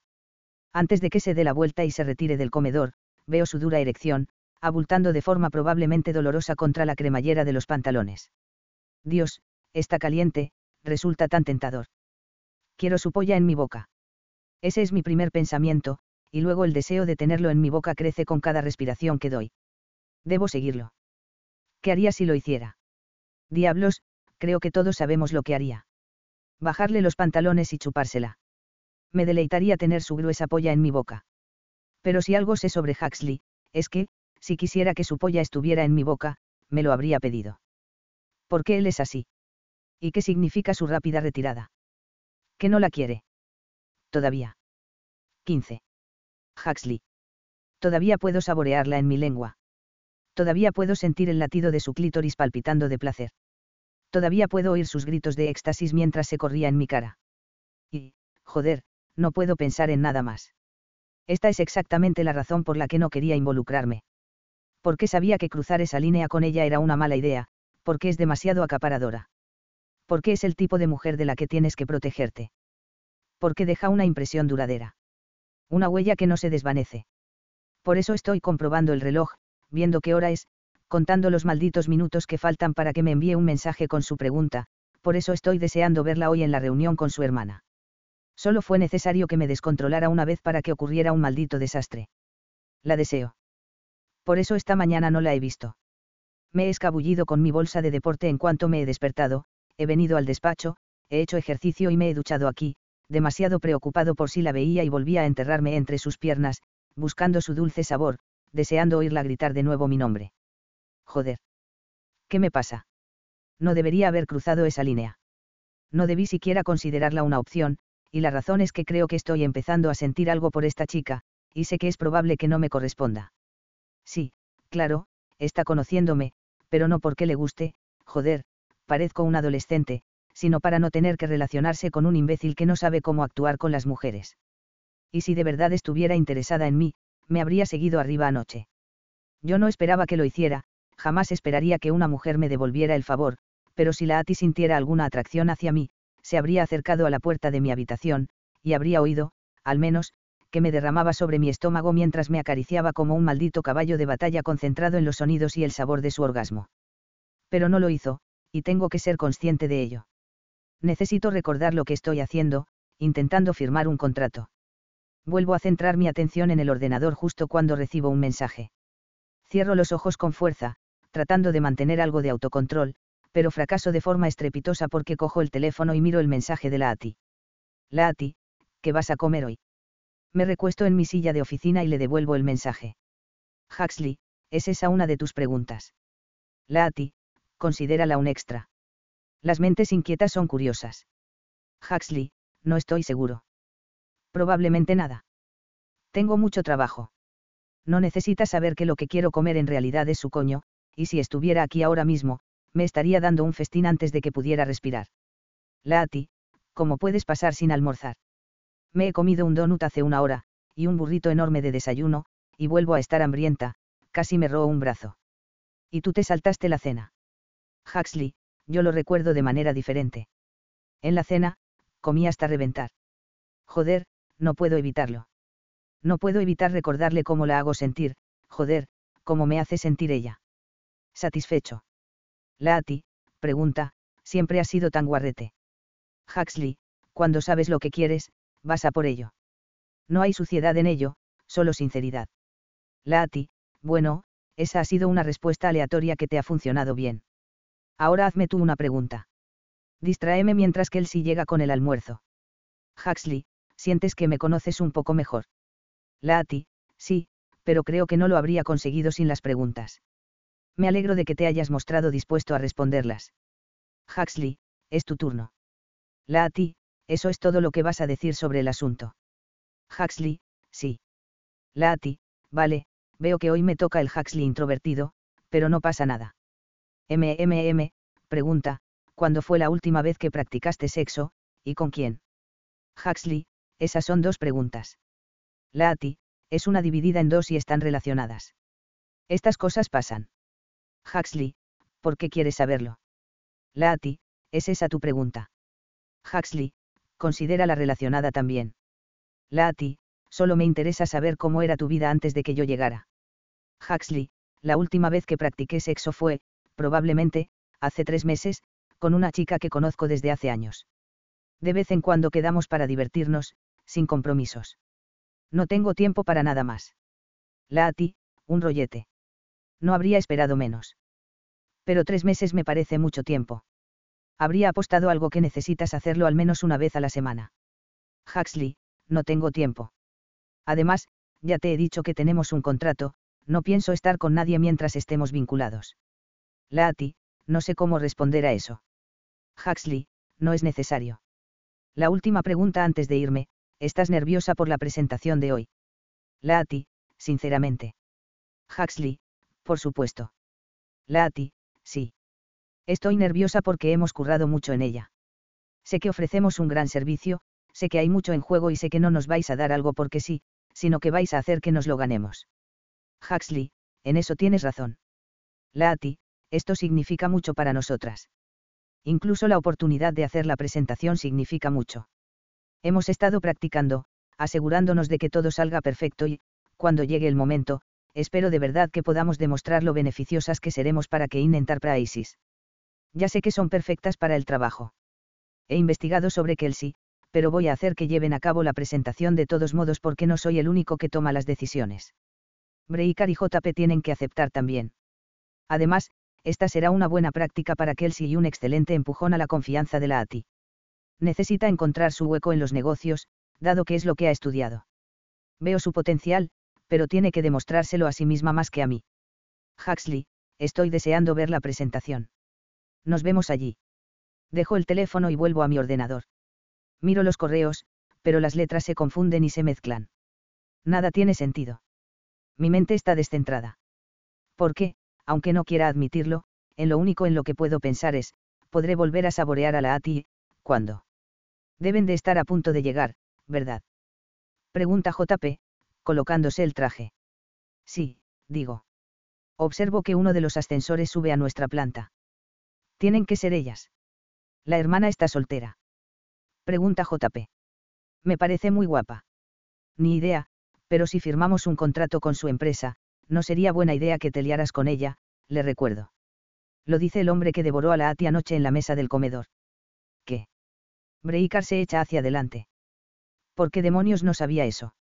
Lo he engatusado para que me lo diga, le explica JP. Me he dado cuenta de que estaba de muy buen humor cuando ha llegado esta mañana, así que lo he acosado hasta que me lo ha contado todo. Tío, ¿en qué demonios te estás metiendo? Pregunta Breikar. No es el lugar ni el momento, le digo a Breikar cuando el ascensor avisa de su llegada. Echo los hombros hacia atrás y me preparo para posar los ojos en la Ati y en el vestido que haya elegido para hoy. Pero cuando se abren las puertas del ascensor, no veo a la Ati ni a Kelsey, sino a Dave.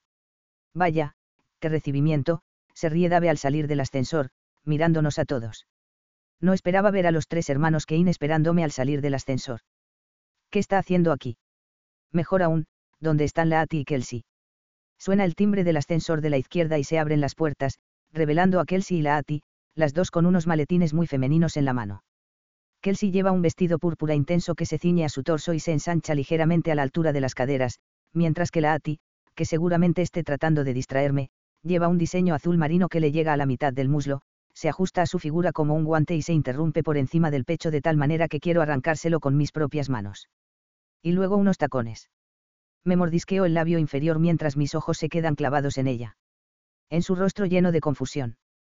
¡Qué guay! La Ati, como me alegro de verte, la saluda Dave, sacándome de mi aturdimiento. Estás increíble. Joder, está exhibiéndose la Ati. Esperemos que no. No tenía ni idea de que Dave iba a venir a las oficinas. Pensaba que no tenía hueco en su agenda y que por eso no sabíamos nada de él. Supongo que estaba equivocado. Gracias, dice la Ati. Bonita corbata, Dave. Después, se acerca a mí con toda su parsimonia, mientras yo observo cada uno de sus pasos con esos tacones, y me pone la mano en la nuca. Hola, guapo. Luego, antes de que pueda recuperar el aliento, acerca su boca. Me parece que pasan horas mientras acorta el espacio entre nosotros, pero cuando sus labios se encuentran con los míos, una ansia de posesión corre por mis venas. Una ansia de vida. Sentir sus labios en los míos me da vida. Mi mano vuela a su espalda y la acerco para pegarla a mí. Su otra mano, con la que sostiene el moderno maletín, cae sobre mi pecho para conservar el equilibrio. Mis labios se pierden en los suyos. Me olvido de que estamos en la oficina. No recuerdo que nos miran. Y la reunión que tenemos pendiente pasa a un segundo plano cuando pruebo los labios de la Ati por primera vez. Suaves. Indagadores. Apasionados. Sabía, por la forma en que se pierde bajo mi contacto, que besaría bien, pero esta reacción, esta presión de su cuerpo contra el mío, joder. Es mucho mejor de lo que esperaba. Cuando por fin se aparta, me mira con ojos escrutadores y traga saliva. Hola, guapo, repite. Le pellizco la barbilla entre el índice y el pulgar. Hola. Cuando por fin aparto la vista de ella, capto la mirada totalmente incrédula de Kelsey, seguida de la respuesta excitada de Dave. Me encanta veros juntos, comenta Dave, como si nos conociera desde hace años y por fin hubiera conseguido que nos enrolláramos. Es un hombre un poco raro, me he dado cuenta a medida que hemos pasado más tiempo con él. Me da una palmada en la espalda.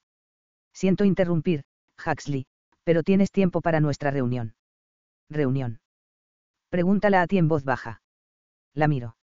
Hay una mirada confusa en sus ojos y sé lo que parece.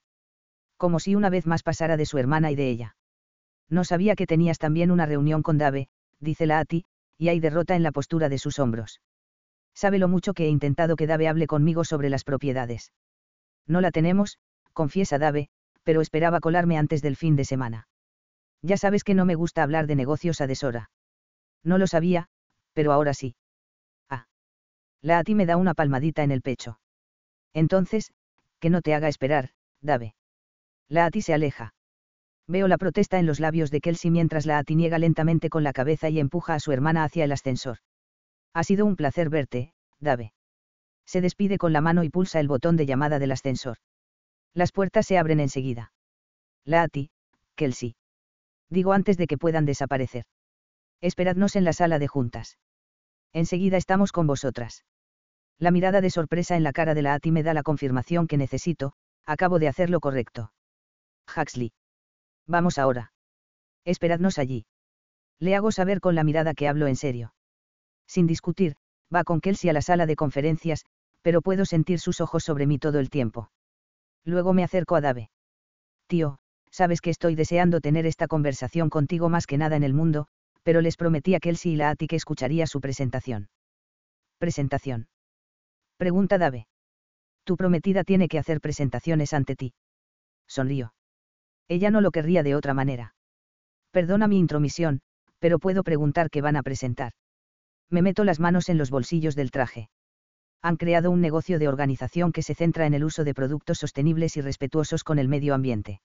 Hemos pensado que pueden ocuparse de nuestras propiedades, especialmente de las oficinas, para que nuestros espacios sean más eficientes. Anda. Dave parpadea un par de veces y mira la sala de conferencias. No tenía ni idea de que Lati fuera una ejecutiva. Asiente lentamente. A pesar del dinero que tiene, no le gusta quedarse sentada y disfrutarlo, quiere hacer algo por sí misma. Es algo que respeto mucho. Mantiene los ojos clavados en ella y una punzada de celos, de querer decirle que es mía, me atraviesa. Soy un tipo afortunado. Es muy sexy verla trabajar con tanto ahínco. Ya me imagino. Dave se balancea sobre los talones. Bueno, ¿qué tal si concierto una reunión con Carla para hablar y que no volvamos a tener un encontronazo así? Genial, y siento lo de hoy. Dave hace un gesto restándole importancia. En realidad, me hace respetarte aún más, eres un hombre que cumple sus compromisos previos, que se da cuenta de cuando algo es importante. Dave asiente. Eres un buen hombre, Huxley Kane. Joder, si él supiera. Me vuelvo hacia Breaker. ¿Puedes llevar a Dave con Carla para organizar esa cita? Le pregunto. Será un placer, responde mi hermano antes de guiar a Dave al fondo de la oficina. Cuando ya no pueden oírnos, JP se vuelve hacia mí e imita mi postura. Estás jodido. ¿Qué quieres decir? Pregunto. Dave acaba de decir que me respeta más. JP sacude la cabeza. No, hombre, no me refiero a Dave. Estás jodido porque esa chica de ahí, la del vestido azul, esa, te tiene pillado por las pelotas. El Huxley que conozco nunca habría dejado pasar la oportunidad de reunirse con el tipo con el que está tratando de llegar a un acuerdo. De hecho, dejaría a un lado cualquier cosa para conseguirlo. Mira por encima del hombro. ¿Quién iba a imaginar que una chica con un vestido azul sería tu kriptonita? Le he hecho una promesa, le recuerdo con la mandíbula apretada. No voy a faltar a ella. JP me da una palmadita en el hombro. Sigue diciéndote eso, hombre. Se dirige a la sala de conferencias y, cuando abre la puerta, las dos chicas levantan la vista, pero Lati no le dice nada a JP, sus ojos se desvían a los míos a través de las ventanas de cristal. Ahí lo veo, está tan claro como el agua, se siente agradecida. La oleada de orgullo que me golpea en el pecho por esa simple mirada resulta aterradora. Aterradora. Agotado, me tumbo en mi enorme cama y suelto un profundo suspiro. Ya sea por la falta de sueño de esta semana o por los momentos de tensión que he compartido con Lati, no me he sentido más cansado en toda mi vida. Cuando he llegado a casa, me he sentado ante la isla de la cocina y he devorado el sándwich que me había preparado Rein, luego me he pasado 10 minutos en la ducha como si no me hubiera lavado en toda la semana, me he puesto unos calzoncillos limpios y me he tendido en la cama. Lati y Kelsey han cumplido con creces. No me han parecido nerviosas cuando estaban presentando. Se han mostrado seguras de sí mismas porque conocen a fondo la materia y, cuando les hemos planteado algunas preguntas, han dado una respuesta oportuna a cada una de ellas. Y no solo respuestas, sino conclusiones bien pensadas e informativas. No hemos tenido ninguna duda. Al terminar, he mirado a los chicos y me han dado el visto bueno. En ese mismo momento les hemos dicho que estaban contratadas. Empezaríamos por las oficinas principales y luego abarcaríamos el resto. Es un gran contrato para ellas. Un contrato que va a llevarlas al siguiente nivel. Han mantenido la compostura mientras recogían el material y nos daban las gracias, pero cuando se han ido, Lati me ha enviado un mensaje lleno de emojis y me ha dicho que se iba a celebrarlo con Kelsey. Me ha preguntado si no me parecía mal que se saltara la cena. Como si tuviera que pedirme permiso. Le deseé que se divirtiera. Lo que me deja aquí, solo, en mi habitación, meditando mis decisiones. Toc. Toc. Levantó la vista hacia la puerta. Me siento en la cama, con las manos apoyadas el borde. Está abierta, digo. Cuando se abre la puerta, la Ati asoma la cabeza. ¿Puedo entrar? Sí, respondo, y recorro su figura embutida en ese vestido. Lo que daría por quitárselo ahora mismo y celebrar su victoria con ella de la única manera que sé, adorando su cuerpo. Hola, me saluda con timidez. Hola, respondo humedeciéndome los labios. De pie frente a mí, la Ati parece un jugoso trozo de carne que espera a ser devorada. Se me ocurrió pasar por aquí antes de ir a Dusiarm. Quería darte las gracias personalmente de nuevo. No tienes que agradecerme nada, la Ati. Habéis hecho una gran presentación. Nos ha resultado muy fácil tomar una decisión. Niega con la cabeza. No, no es por eso. Gracias por el sacrificio que has hecho. No era necesario. ¿Qué he hecho? Pregunto, confundido. Ladea la cabeza. Huxley, sé que llevas un tiempo esperando para hablar de negocios con Dave, pero cuando se ha presentado la oportunidad, no has cancelado nuestra cita. Te lo he dicho ya, soy un hombre de palabra. Dave puede esperar. Sé que ha sido un sacrificio y estoy muy agradecida. De nada, le digo con sencillez, pero no se va. ¿Te has divertido con tu hermana? Pregunto. Has llegado a casa antes de lo que pensaba. Fuimos a tomar unas copas para celebrarlo. Unos tíos nos invitaron a unas rondas. Me devoran los celos y mi rabia echa raíces. Me ha parecido que Kelsey se sentía atraída por uno de ellos, y otro estaba tratando de conseguir mi número. Tenso la mandíbula y hundo los dedos con fuerza en el lateral del colchón. Pero le dije que estaba comprometida. La Ati sonríe y levanta la mano, mostrándome su anillo. Cuando vio el tamaño del diamante, supo que no podía competir. Maldita sea, es cierto. No necesitaba ver el tamaño del anillo para darse cuenta de que no podía competir conmigo. En especial, si supiera que soy el hombre que te ha dado el anillo. Cruza los brazos. Estoy percibiendo una pizca de celos, Huxley. No son celos, solo protejo lo que es mío. Ahora soy tuya. Hasta que hayamos cumplido con los deberes estipulados en el contrato, sí, digo, tengo ganas de soltar el colchón y enterrar los dedos en los largos y oscuros mechones de la Ati. Bueno, no tienes que preocuparte, mi lealtad está contigo. Se acerca a mí con esos tacones kilométricos que resuenan en el suelo. Clavo los ojos en sus tonificadas piernas y, cuando se detiene delante de mí, su pecho queda justo a la altura de mis ojos. Y entonces se pone de rodillas, justo entre mis piernas. ¿Qué estás haciendo? Balbuceo, mi cuerpo estalla de excitación ante su postura. Pone las manos en mis muslos. Te doy las gracias. Desliza los dedos hacia mi polla, ya dura, pero la detengo antes de que pueda tocarme. No quiero tu agradecimiento. Ya te he dicho que te has ganado todo lo que has conseguido hoy. No tiene nada que ver con la situación y sí con tus ideas y méritos. Sus ojos coinciden con los míos. ¿No quieres que te la chupe? No, por eso no, digo, ofendido. No quiero pensar que me estás agradeciendo haberte contratado. No quiero tu boca así. Llevo la mano a su mejilla y le acaricio los labios con el pulgar. Ella abre la boca, captura mi pulgar y lo chupa con fuerza. Me fijo en cómo ahueca sus mejillas y, joder, lo que daría porque fuera mi polla en lugar de mi pulgar. Pero no por eso. No quiero que pueda pensar que me está pagando. De ninguna manera. Cuando me suelta el pulgar, me sube las manos por los muslos y se levanta. Me empuja el pecho hasta que me quedo tumbado y luego se echa sobre mí, con las piernas abiertas, y el calor de su sexo conecta con mi polla. Me encantaría follar con esta mujer, despojarla del vestido y mostrarle la clase de amante que soy. Y no quiero tirármela solo porque sea guapa ni porque me excite esa boca tan picajosa, sino porque he visto un lado de ella que no había visto antes. Un lado profesional, una chispa de entusiasmo por sus metas, por sus logros. Me ha resultado condenadamente sexy. Me hace verla bajo una óptica muy diferente, lo que es muy peligroso, porque ya estoy metiendo los dedos de los pies en la línea. Ya estoy cruzando al territorio de los daños. La Ati, ¿qué estás haciendo? Mueve las caderas contra mi polla y sonríe. Estás duro. ¿Qué quieres decir? Cambia de expresión y apoya la mano en mi pecho. ¿Por qué estás enfadado? No estoy enfadado. Te estás alejando. Sé cuándo te apagas, y eso es lo que estás haciendo ahora. Te estás apagando. ¿Por qué, Huxley? Ya has hecho las preguntas de hoy. Niega con la cabeza. No las preguntas de la cena. No has cenado conmigo esta noche, así que has perdido ese derecho. Enfadada, se separa de mí, y me levanto mientras se arregla el vestido. Justo cuando empiezo a pensar que no eres un gilipollas, me demuestras que estoy equivocada. Eres el hombre más exasperante que he conocido. Sí, yo también estoy muy irritado conmigo mismo. Pero, al ver que permanezco en silencio, resopla y se vuelve hacia la puerta.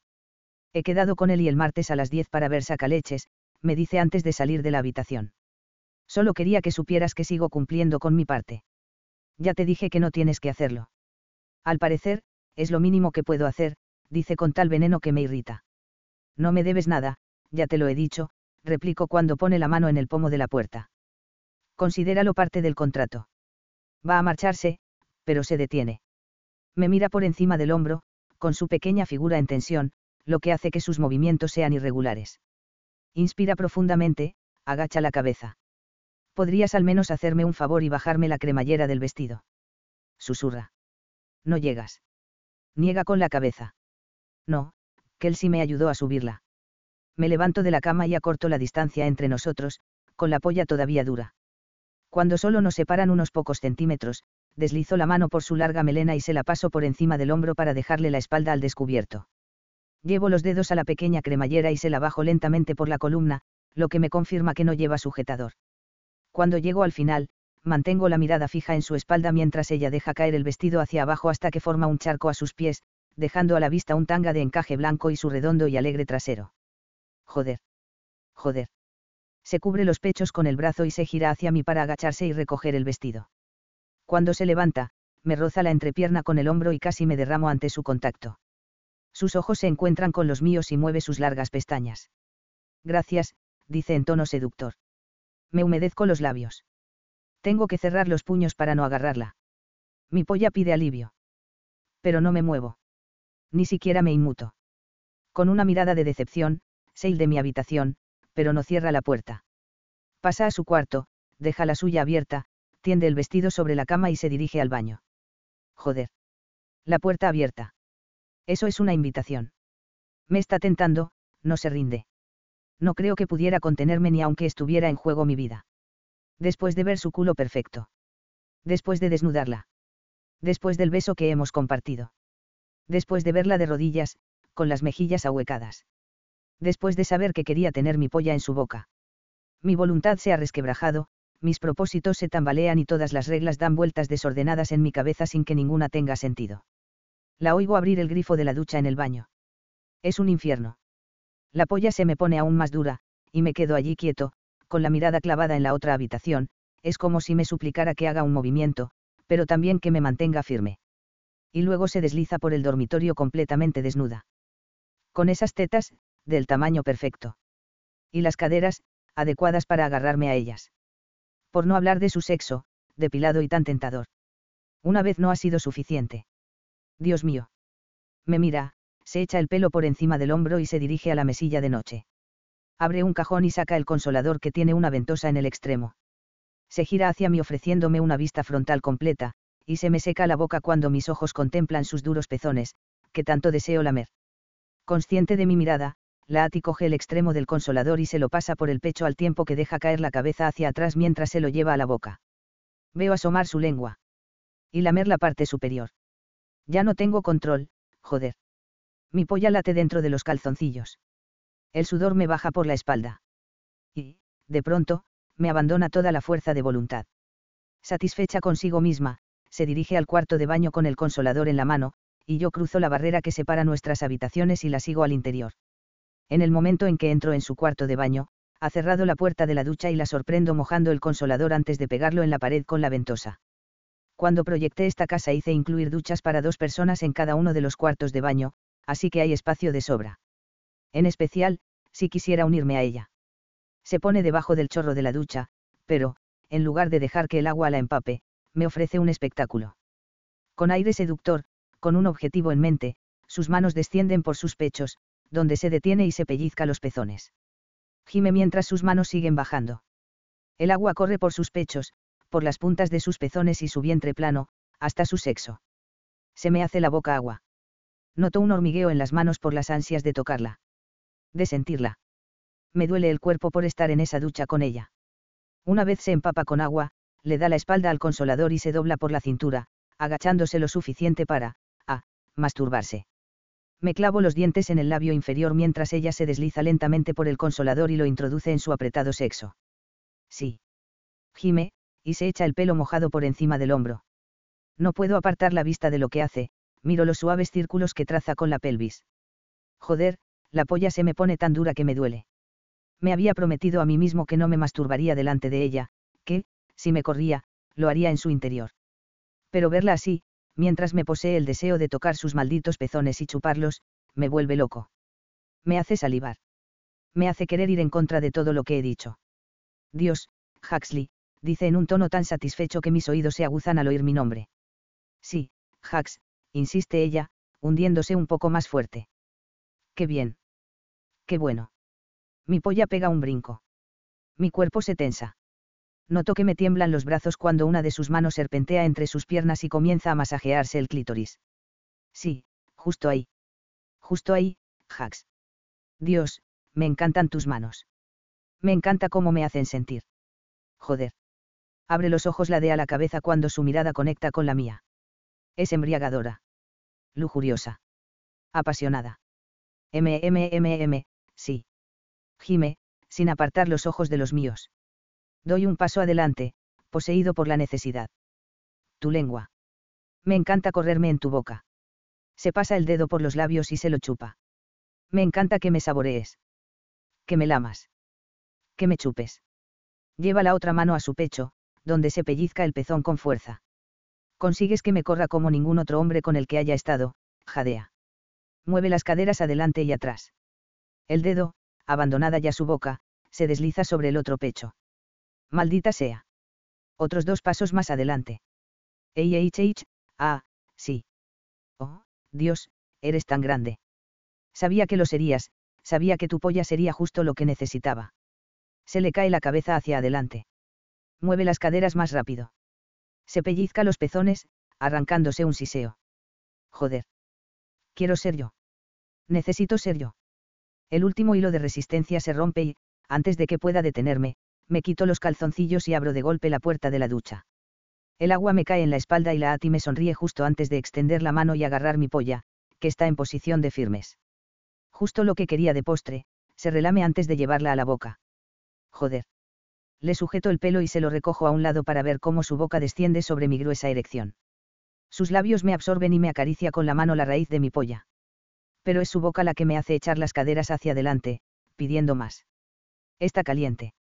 Húmeda. Es perfecta. Me introduce hasta el fondo de su garganta. Cierro los ojos, embargado por el placer, y me acerco para que ella pueda seguir dándose placer también. Tal y como pensaba, permitirle tocarme, chuparme, es justo como lo había soñado. Condenadamente bueno.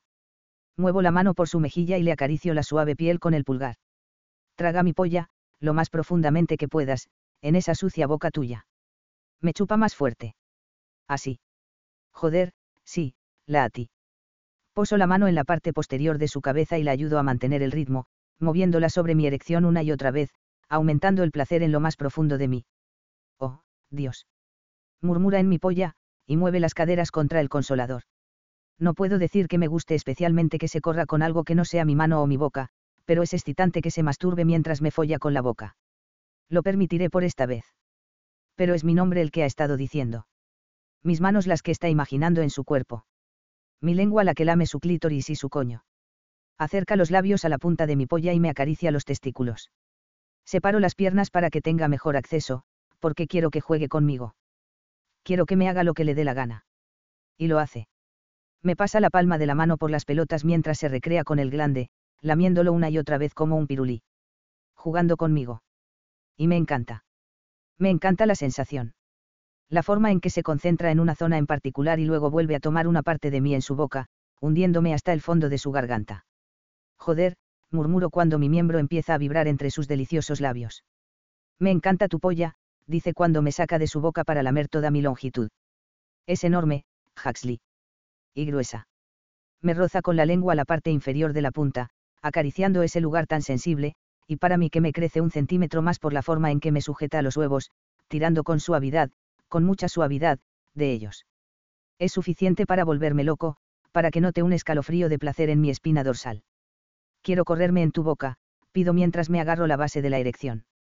Esto es mío, no lo toques, dice, apartándome la mano. Frunzo el ceño ante tal exigencia y, si no estuviera tan desesperado por correrme, le diría exactamente lo que es suyo, pero necesito su boca perfecta en mi polla. Y la necesito ya. Entonces, fóllame con la boca, suplico con los dientes apretados. Deja de moverse sobre el consolador y se concentra en mi polla, llevándome a lo más profundo de su garganta. Me traga. Se retira. Repite el proceso hasta que no puedo sentir nada más que su dulce boca. Me agarro al lateral de la pared de la ducha mientras el placer me sube por las piernas y se me acumula en la base de la polla. Joder, me voy a correr. Le paso la mano por la mejilla. Traga hasta la última gota. Sus ojos se nublan y, en ese momento, me remata, succionándome, chupándome, dándome la mejor mamada de toda mi vida. Se me tensan las pelotas, mi polla se hincha y exploto con un rugido que se hilde lo más profundo mi pecho mientras me corro en su boca. Y lo traga todo. Hasta la última gota, como le he dicho, hasta que estoy completamente agotado y trato de recuperar el aliento. Me suelta y me sonríe. Tardo 3 segundos en cogerla, cerrar la ducha y tumbarla en el banco. Le separo las piernas, me arrodillo y aprieto la boca contra su coño. Sí, dice, hundiendo los dedos en mi pelo. Me tira de los mechones con fuerza y gime mientras devoro su coño ya excitado. Está a punto. Lo sé por la forma en que me aprieta los hombros con las piernas, por el temblor de sus manos al tirarme del pelo. No puedo olvidar tu sabor, confieso, y la premio con largas caricias e introduzco 2 dedos en su interior. Podría estar comiéndote todo el maldito día.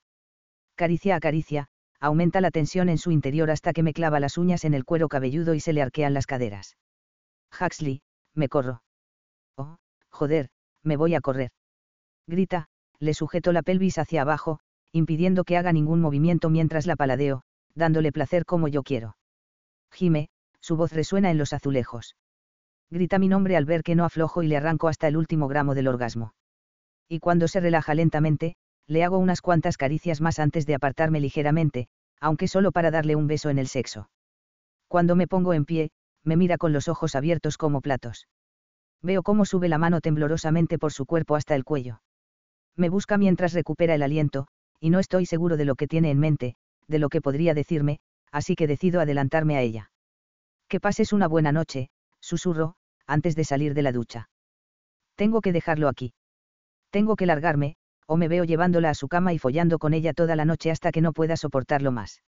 Me arrepiento de haberla dejado, pero me obligo a seguir adelante y cojo una de las toallas de repuesto, que me pongo alrededor de la cintura antes de ir a mi habitación, donde cierro la puerta. Aturdido, confuso e inseguro ante lo que ha pasado, entro en mi cuarto de baño, abro la ducha y me relajo bajo el agua caliente, intentando recomponerme. ¿Qué coño he hecho? He traspasado todos los límites y, ahora que he tenido su boca en mí, no creo que vuelva a ser el mismo. No después de tragarme tan profundamente, después de cómo se bebió hasta la última gota de mi eyaculación. No podré quitarme esa imagen de la cabeza durante mucho tiempo. Y cuando salgo de la ducha para secarme, solo puedo pensar en que quiero volver a cruzar el pasillo y explorar el cuerpo de la Ati. En que quiero agradecerle que haya soportado todas mis borderías. Por abrirme a pesar de que, en realidad, no quiero hacerlo. Me miro fijamente en el espejo y paso lentamente la mano sobre el vello que me cubre el pecho, el mismo que la Ati rozó con el interior de sus muslos. ¿Qué demonios estás haciendo, tío? ¿Y por qué pareces feliz? Me siento feliz en un momento en que no debería serlo, porque el caos me engulle. El trato, las mentiras, las líneas borrosas, todo está flotando en el aire, algo que normalmente no soporto, pero aquí estoy, lidiando con ello. Dios. Suena el teléfono en la mesita de noche y lo miro, preguntándome qué hora será. Tomo asiento en mi cama con la toalla alrededor de la cintura y leo el mensaje. La Ati, tu boca es una absoluta provocación. Me encanta correrme en tu lengua. Joder. Está intentando que se me ponga dura otra vez. Huxley, no me canso de tu coño ni de tu tembloroso clítoris. Me paso la mano por la boca, deseando que mi cuerpo no se excite de nuevo. Una vez es suficiente por esta noche. Cruzar la línea más veces solo hará que me meta en un lío. La Ati, solo me he corrido así contigo. Con nadie más. Solo contigo. Sí, está tratando de ponerme duro de nuevo, está tratando de atraerme. Quiere más. Puedo sentirlo en lo más profundo de mis huesos. Huxley, estás desnuda en la cama. La Ati, ¿cómo lo has sabido? Huxley, estás intentando que vuelva a tu dormitorio. La Ati, quiero sentir tu polla dentro de mí, Huxley. Tengo las piernas abiertas, los pezones duros, mi cuerpo se calienta solo de pensarlo. Me estremezco y aprieto los dientes, tratando de mantener la compostura. Huxley, no voy a volver. Aunque quiero hacerlo. Joder, quiero hundirme entre sus piernas.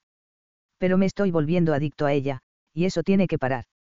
No tengo ni idea de cuándo se me ha ido la cabeza, ni de si esto es solo una diversión para ella mientras pasamos el tiempo, pero sé que sería algo más para mí, y no estoy dispuesto a arriesgarme. Dejo el teléfono en el suelo, pensando que la Ati no va a responder después de ese último mensaje. Estará enfadada. Frustrada. Confundida. Sentirá todo lo que yo siento. La Ati, si no vuelves por aquí, reconsiderarás responder a mis 2 preguntas. Suelto un profundo suspiro y me paso la mano por el pelo. Todavía quiere conocerme. Pero tengo que mantener los límites. Huxley, solo respondo a tus preguntas en la cena. La Ati, por favor, Huxley. Y así como así, la conversación pasa de tener una carga sexual a ser inocente. Puedo oír su voz diciendo esas palabras, pidiéndome, rogándome que participe. Aparentemente no tengo fuerza de voluntad, porque asiento, aunque ella no pueda verme, y respondo al mensaje. Huxley, ¿cuáles son tus preguntas? La Ati, gracias. ¿Qué tal si hago 2 preguntas y ambos tenemos que responder a ellas? Huxley, vale. La Ati, tu entusiasmo es contagioso. Huxley, no te pases. La Ati, vale, pregunta número 1, ¿cuál dirías que es tu cualidad favorita de ti mismo? Huxley, no estoy seguro de a dónde quieres llegar, pero supongo que respondería que mi integridad. La Ati, lo entiendo. Huxley, ¿qué es lo que más te gusta de ti? La Ati, mi lealtad, a pesar de que me haya causado problemas con Angela. Creo que ser leal es muy importante. Otra razón por la que mantengo mi palabra y voy a comprar sacaleches con Eli. Huxley, ser leal es una cualidad muy admirable. La Ati, bien, segunda pregunta, ¿qué es lo que más te gusta de mí? Y yo te diré lo que más me gusta de ti. Huxley, buscas cumplidos. La Ati, ya que estamos trabajando juntos y tiendes a alejarte mucho, he pensado que será beneficioso que digamos lo que nos gusta del otro. A modo de recordatorio. Huxley, vale. Me gusta que seas leal. La Ati, de eso nada, no puedes usar lo que he dicho. Vamos, Huxley, sé que puede ser doloroso para ti ofrecerme un cumplido, pero al menos puedes intentarlo. Aprieto los labios contra los dientes en señal de frustración mientras me tumbo en la cama. Vale, quieres saber lo que me gusta de ella, y más vale que se lo diga. Huxley, que no tienes miedo. Puede que no tomes siempre la decisión correcta, pero, pase lo que pase, te enfrentas a las situaciones sin miedo y no te contienes. Es una característica que no tiene mucha gente. Si lo unes a la lealtad, te conviertes en alguien con quien me gustaría pasar más tiempo. No responde enseguida, y me preocupa pensar que me he excedido, que he dicho demasiado, pero entonces llaman a mi puerta. Me incorporo y me encuentro a la Ati allí de pie con uno de los muchos conjuntos de lencería que le he comprado. Es rojo. Los pantaloncitos cortos son holgados, de encaje y transparentes. La parte superior se interrumpe a la altura del ombligo y no esconde nada. Por lo tanto, veo cómo sus pechos flotan libremente. Sí, es de largo la mujer más sexy que he visto en toda mi vida. ¿Qué pasa? Pregunto, sintiéndome incómodo después de haberme sincerado por mensaje y también, una vez más, excitado. Quería saber si lo que decías era de verdad. ¿Por qué iba a mentirte? ¿Te he mentido alguna vez? No, dice ella. Pero, no sé, necesitaba ver tu cara. Es la verdad. Siempre te diré la verdad. Desliza los pies por el suelo y mira la alfombra. Gracias. ¿Eso es todo? Pregunto. No. Necesito decirte lo que me gusta de ti. Muevo la cabeza y me levanto de la cama. No es necesario. Es tu corazón. Siempre quieres ayudar, dice, sus ojos se encuentran con los míos. No dejas que la gente lo vea, lo escondes del ojo público. Pero como espectadora, habiendo prestado suficiente atención, lo he visto, y es hermoso. No me gustan los cumplidos. La verdad es que no me interesan mucho. Así que escucharla, oír sus elogios, no me sienta bien, y no sé cómo manejarlo. No hace falta que digas nada, dice, notando lo incómodo que estoy. Pero he pensado que debía saberlo. Me ofrece una suave sonrisa. Buenas noches, Huxley. Buenas noches, deseo, bajito, mientras se aleja. Me siento como si esta noche mi mente se hubiera visto eclipsada por una bruma pesada y densa. No puedo pensar con claridad. Parece que no puedo unir dos pensamientos sobre qué debería hacer. ¿Cómo diablos puedo aceptar la observación de la Ati sobre mí, sobre su parte favorita de mí? Es tu corazón. Siempre quieres ayudar. No dejas que la gente lo vea, lo escondes del ojo público. Pero como espectadora, habiendo prestado suficiente atención, lo he visto, y es hermoso. Nadie me ha hablado, ni discutido conmigo, como lo hace la Ati. Nadie me ha visto como ella me ve. Mis hermanos me conocen perfectamente, claro, pero cualquiera que haya entrado en mi vida ve a Huxley Kane, el multimillonario, el magnate. Nunca me han visto como Huxley, el hombre con corazón. Porque sé que está ahí, joder. Me enorgullezco de ser compasivo cuando se presenta el momento. Pero nadie lo había detectado. Hasta que llegó la Ati. Consciente de que tengo problemas mentales, me vuelvo hacia la mesilla de noche, cojo el teléfono y envío un mensaje a mis hermanos. Huxley, estoy jodido. Sus respuestas son inmediatas. JP, déjame que adivine, ¿te has dado cuenta de que te gusta tu falsa prometida? Huxley, me gusta. No debería, pero me gusta. JP, lo sabía. Breaker, como todo el mundo. Huxley, no sé qué coño hacer. JP, lo que haría cualquier otra persona si le gustara a alguien. Invitarla a salir. Huxley, invitarla a salir. Pero tenemos un acuerdo de negocios. Y no creo que deba actuar así. Breaker, JP, mira a nuestro hermano mayor inseguro. Es una pasada verlo así. JP, me atrevería a decir que estoy disfrutando de este momento de humildad. Sí, me atrevería. Huxley, no seáis imbéciles. Necesito ayuda, joder. JP, no necesitas ayuda. Sabes exactamente lo que tienes que hacer, es solo que estás demasiado asustado para hacerlo. Breaker, emoticono cara feliz, cierto. Huxley, es complicado. ¿Y el trato con Dave? JP, no creo que tengas que preocuparte de eso ahora mismo. Yo me centraría en lo que quieres, en algo que no está relacionado con el negocio. Tanto Breaker como yo podemos dar fe de ello y decir que necesitas algo en tu vida que no sea la empresa. Breaker, tienes que aprender a disfrutar de la vida, hombre. No estás viviendo. Tienes todo el dinero del mundo y no haces nada con él. Ahora tienes una razón para usarlo, salir con ella. Sal con ella. Si te gusta, hazlo. Huxley, ¿no crees que eso estropeará las cosas entre nosotros? JP, solo serán mejores. Breaker, tiene razón. ¿Qué podría salir mal? En serio. Huxley, famosas últimas palabras. 16. La Ati. Pienso en la noche anterior, mirando fijamente el techo de mi habitación. Habría dado algo por tener a Huxley de nuevo conmigo, por saborear sus labios una vez más, por sentir entre mis piernas su magnífica polla. Gimo de frustración y me incorporo, sin molestarme en ajustarme el pareo que me he puesto antes de tumbarme en la cama. Si Huxley no me hubiera visto ya desnuda, me plantearía quitármelo, porque lo que me ha proporcionado apenas me cubre nada. Esta mañana, cuando he bajado a la cocina a desayunar, él había salido a correr, al menos, eso decía la nota que había encima de la isla de la cocina. Era una nota sencilla, sin nada especial, me he ido a correr. Así que, como el personal no trabaja los fines de semana, tengo su casa para mí sola. Por eso, he cogido un parfait de yogur que Rein preparó ayer, lo he devorado y he trabajado un poco en la página web. Más tarde me he pasado un buen rato haciéndome trenzas antes de ponerme una de las prendas de baño que me ha proporcionado Huxley. Me he decantado por una sencilla de color negro. Necesito tomar el sol. Despejar la cabeza. Salir de esta habitación en la que recuerdo lo increíble que es sentir la barba incipiente de Huxley rozándome el interior de los muslos. Los laterales del pareo a juego se abren cuando cojo las gafas de sol de la cómoda. Dejo el teléfono porque no quiero ninguna distracción, quiero que solo seamos el sol y yo, y voy a las escaleras. Voy a la planta baja y echo un vistazo, compruebo que el espacio parece desierto, y luego me dirijo a la parte trasera de la casa, donde abro una de las enormes puertas correderas de cristal.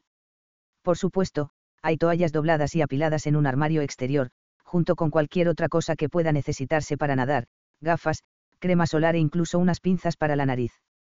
Cojo una toalla del armario y la llevo a una de las tumbonas de rayas blancas y negras que bordean la piscina. Deshago las lazadas del pareo, dejo que la tela caiga al suelo y me cubro los ojos con las gafas de sol. El sol californiano es implacable, por lo que es fácil broncearse, lo que me hace pensar en. Miro a mi alrededor, aunque sé de sobra que estoy sola en esta casa increíblemente grande, así que llevo los brazos atrás y me desabrocho la parte superior del bikini. ¡Hala, mírame, estoy haciendo topless. Muy bien.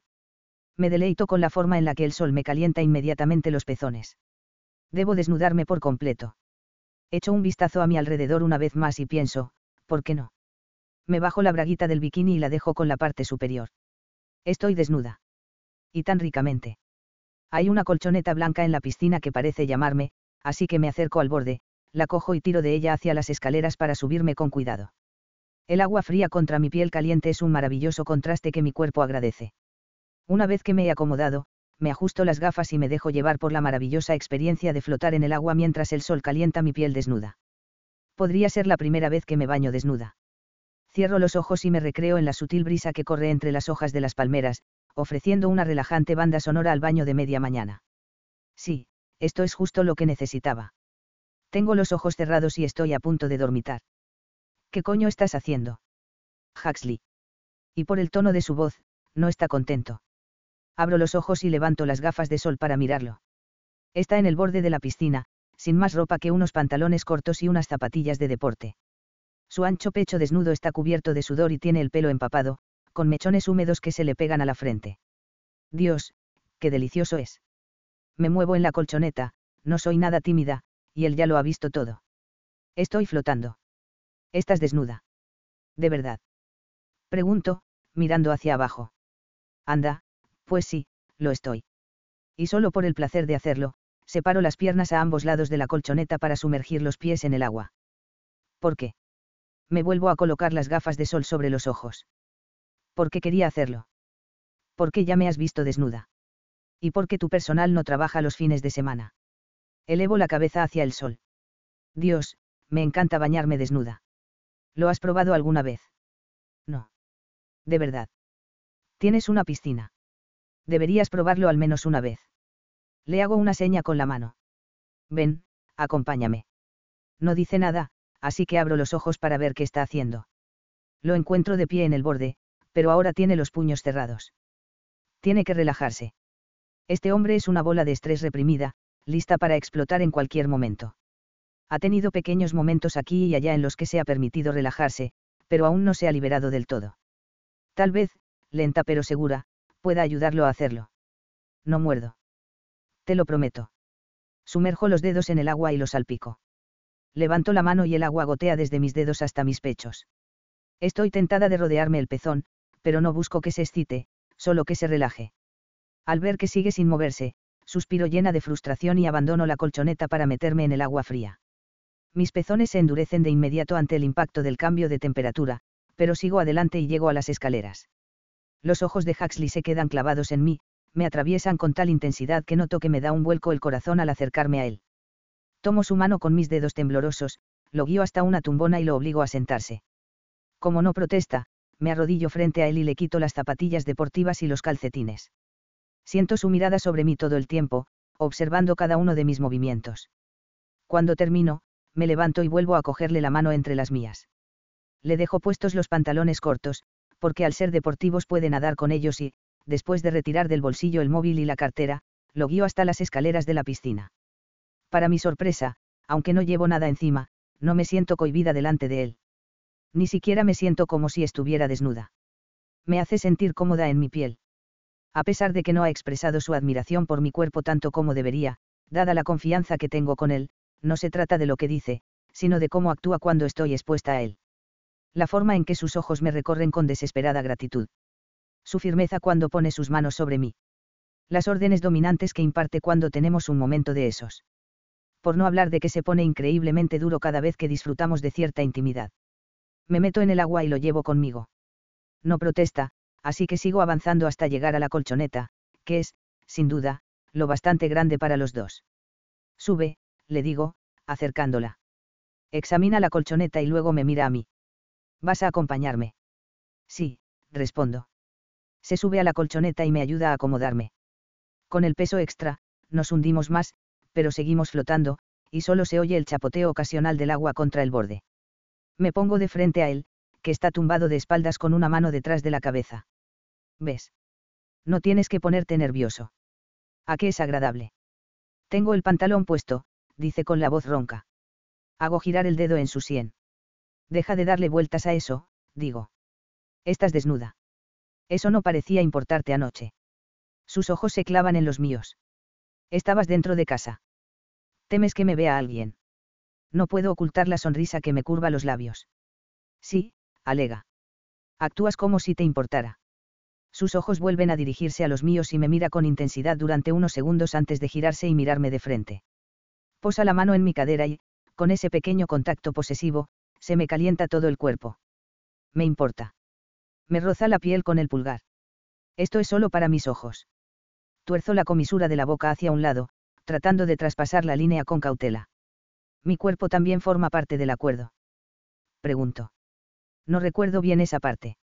Se humedece los labios y desliza la mano por mi costado, la baja por mi brazo y llega a mi pecho.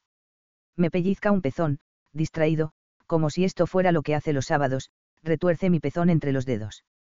Pero la sensación que me produce su contacto es todo menos una distracción. ¿Tuve o no tu coño en mi boca anoche? Me pellizca el pezón, cierro los ojos y contengo la respiración un segundo.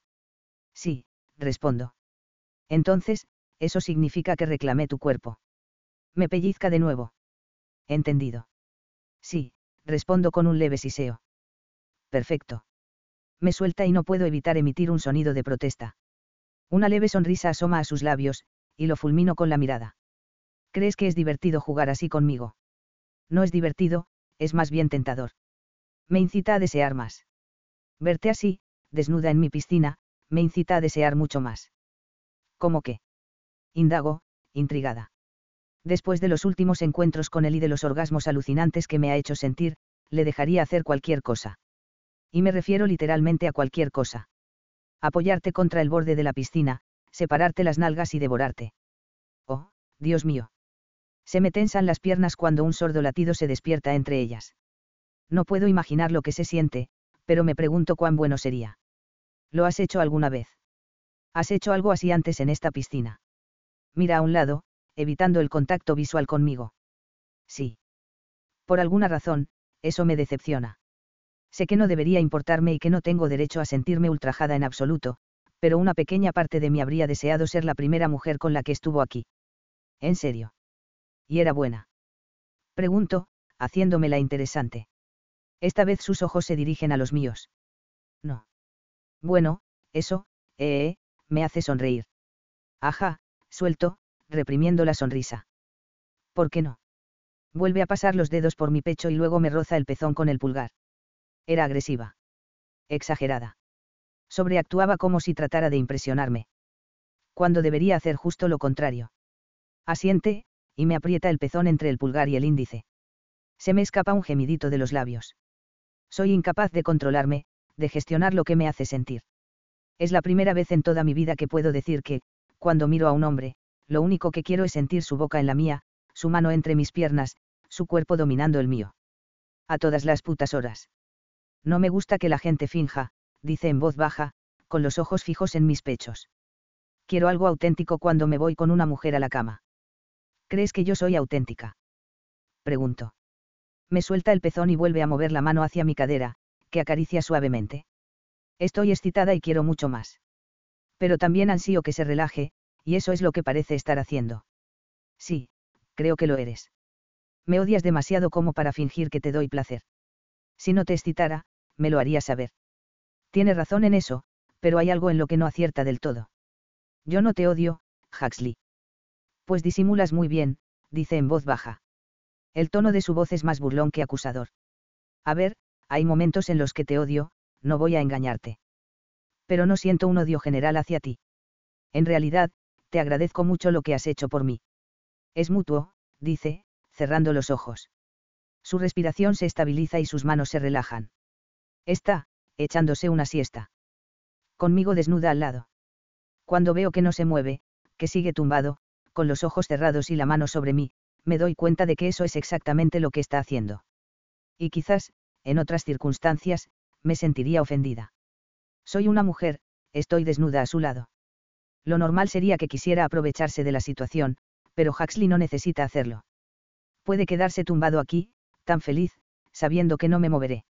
Y no me moveré porque el momento es cómodo. Natural. Yo también cierro los ojos, suelto un profundo suspiro y dejo que la colchoneta nos desplace suavemente alrededor de la piscina.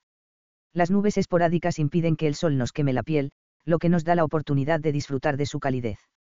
No sé cuánto tiempo permaneceremos así. No puedo estar segura de cuánto tiempo echamos la siesta, pero me doy cuenta de que ya no estoy en la colchoneta cuando alguien me lleva por las escaleras de la casa de Huxley. Abro los ojos y parpadeo un par de veces, sintiéndome como en una nebulosa. ¿Qué pasa? Pregunto, confundida. No quería que te quemaras. Ha vuelto a salir el sol, susurra. Al llevarme por el pasillo que conduce a nuestros dormitorios, casi espero que abra la puerta de su habitación de una patada, pero no lo hace. Abre la mía y me coloca en la cama poco a poco, luego coge las sábanas y las desliza por mi cuerpo desnudo. Cuando se endereza, se lleva la mano a la nuca y me mira. ¿Te traigo algo? Pregunta. Sorprendida por su actitud, niego con la cabeza. No, estoy bien. Asiente y da un paso atrás. Siento lo de antes. ¿El qué? Pregunto. Haberte tocado así. No debería haberlo hecho. Me está costando mucho mantener la profesionalidad, sobre todo, cuando te veo desnuda. Me resulta muy difícil resistirme a ti. Ladeo la cabeza, tratando de entenderlo. ¿Cuándo te has detenido para no tocarme? Trato de respetar lo que tenemos, no de joderlo. ¿Sabes cómo puedes joderlo? Pregunto. ¿Cómo? Cerrándote en ti mismo. Se agarra el cuello con más fuerza. Intento abrirme, Me he dado cuenta, replico. Y valoro que te abras y hables conmigo. Que respondas a mis preguntas. Significa mucho para mí. Hace que esta situación sea más fácil y, sinceramente, me gusta conocerte, Huxley. Eres un tipo decente. Frunce el ceño, pero al tiempo se le dibuja una sonrisa en los labios. Decente. Sonrío. Sí, claro. Estoy seguro de que nadie me ha llamado nunca, decente. Qué pena. Retiro las sábanas que me ha puesto encima y me levanto de la cama. Mientras voy al cuarto de baño, siento que sus ojos siguen cada uno de mis movimientos. Entro en el vestidor y cojo un par de pantaloncitos nuevos. No sé por qué quiere llamarlos así, la tela apenas me cubre el culo. Busco una camiseta oversize, pero me acuerdo de que toda mi ropa está guardada. Vuelvo a salir con un gemido. Sus ojos me recorren inmediatamente de la cabeza a los pies. Es una mirada ardiente, que me recuerda que tal vez no haya hecho nada conmigo esta mañana, pero no me cabe duda de que quiere hacerlo. ¿Me prestas una camiseta? Pregunto. Quiero ponerme algo grande y cómodo. ¿Quieres que te preste una de mis camisetas? Balbuce. Sí, ¿te importa? Se le dilatan las pupilas y hace una pausa antes de responder. ¿Qué le pasa? Es solo una camiseta. Claro, dice cuando estoy a punto de burlarme de él. Se aparta de mí y se dirige a su habitación. Lo sigo, sin importarme en absoluto estar en topless. ¿Qué sentido tiene taparse ahora? Va a los cajones de su cómoda y saca una camiseta negra y descolorida. No la pierdas. Es una de mis favoritas, me advierte antes de tendérmela. Le arranco la camiseta raída de las manos y la desdoblo, lo que revela una foto de Creedence Clearwater Revival. Lo miro rápidamente. CCR. ¿Tienes una camiseta de CCR? Asiente. Era uno de los grupos favoritos de mi padre. No tengo muchos recuerdos de mi padre, porque se divorció de mi madre cuando éramos pequeños, pero siempre incluyen a CCR tocando de fondo. Me pongo la prenda y me encanta que huela a él. Da un paso adelante y tira de la manga. Te queda enorme. Como a mí me gusta. Vuelve a sentir. Sí, te queda muy bien. Me abrazo a mí misma. Y es muy cómoda. Puede que te la robe. Esa ceja juguetona suya se arquea de nuevo. Más vale que no. No deberías haber ofrecido esta camiseta si no querías que te la robara, replicó en broma. Me acerco a él, pero me agarra de la muñeca y me atrae hacia su pecho. Me levanta la barbilla. No me hagas quitártela ahora mismo, dice. Se supone que esto es una amenaza. A mí me parece más bien una recompensa. Aprieta los labios, sus ojos buscan los míos, pero aparta la vista enseguida y yo espero su siguiente movimiento. Su respuesta. Pero no dice nada. Se limita a negar con la cabeza y a entrelazar sus dedos con los míos para llevarme de nuevo a la cocina, me conduce hasta la encimera y me sienta sobre la isla. La fría superficie me hace lanzar un chillido, luego se me acostumbra la piel. ¿Qué quieres comer? Pregunta. Pensaba que no sabías cocinar. No sé, dice. Pero soy capaz de hacer un sándwich. ¿Me lo vas a hacer ahora? Cruzo las piernas y apoyo las manos en la encimera. ¿Qué tipo de sándwich? Puede ser de queso a la plancha. O es pedir demasiado. Me mira por encima del hombro. Es pedir demasiado. Resoplo y me tapo la nariz al mismo tiempo. Pobre niño rico. Ni siquiera sabe hacer un sándwich de queso a la parrilla. Deja que te enseñe. Salto de la encimera y voy a la nevera en busca de queso. La mantequilla está en una vasija y, cuando me giro, me encuentro a Huxley tendiéndome el pan. Sé que los cacharros están en los armarios de la isla, así que abro una de las puertas y encuentro lo que ando buscando. Cuando me vuelvo hacia los fogones, siento que Huxley se aprieta contra mí desde atrás. No te preocupes, no te voy a romper nada. No me preocupa que rompas algo, dice. Espero que me enseñes. Hago una pausa. ¿De verdad que no sabes hacer queso a la parrilla? No lo he hecho nunca. Oh, Dios, ¿por qué encuentro eso entrañable? Pregunto. Noto su mano en la parte baja de la espalda mientras se mueve hacia mi otro lado. Tal vez porque es una debilidad y disfrutas viéndome vencerla. Me río. Sí, me gusta ver al todopoderoso Huxley Kane mordiendo el polvo. Le doy un codazo, para que sepa que estoy bromeando. Y, cuando mira en mi dirección con una sonrisa, toda mi ansiedad se desvanece. Con una simple mirada. Solo necesita eso. Dime, ¿y qué se hace con esto? Sostiene 2 rebanadas de pan. Sí que es verdad que no sabes. Enciendo la cocina, caliento la sartén y luego cojo un plato y un cuchillo. ¿Sabes cómo untar mantequilla en el pan? Pregunto. Me lanza una mirada burlona. No soy completamente inepto. Solo me aseguro. Sonrío de oreja a oreja. Unta con mantequilla un lado de cada rebanada. Levanta la tapa de la mantequera y extiende la mantequilla por encima del pan. No lo hace con suavidad, ni mucho menos. De hecho, sus maneras son bastante torpes, lo que me parece adorable, y, en un momento dado, atraviesa el pan con el cuchillo, lo que hace que parezca que estoy sentada en la primera fila de un anuncio publicitario horrible en el que no saben hacer cosas sencillas como cortar una loncha de queso. Cuando ha terminado con la mantequilla, le paso el queso.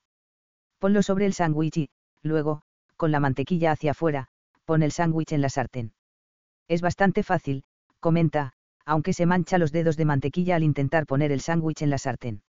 Le doy un trozo de papel de cocina para que se limpie las manos. Ahora toca esperar. Sí. A fuego medio, cubrimos la sartén con la tapa para que el queso se derrita, luego lo dejaremos un minuto, más o menos. Se queda mirando la sartén y luego se pasa la mano por el pelo. Es muy fácil. Ahora mismo parezco gilipollas. Dejo escapar una sonora carcajada. No, solo, interesado, es todo. Si nadie te enseña, ¿cómo vas a saberlo? Podría preguntar. ¿Lo has hecho? Le acaricio el pecho desnudo. Me has preguntado a mí. No es una suerte que me tengas de profesora. Sí, dice, con la mirada seria. Bueno, está bien, entonces.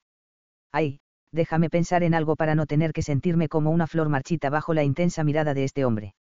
Sonrío con torpeza y me acerco a la despensa para coger unas patatas fritas que vi allí el otro día, así como 2 plátanos. No sé a qué se debe ese cambio de actitud por su parte, pero me lo apunto porque se trata de un Huxley Kane con el que podría llevarme muy bien.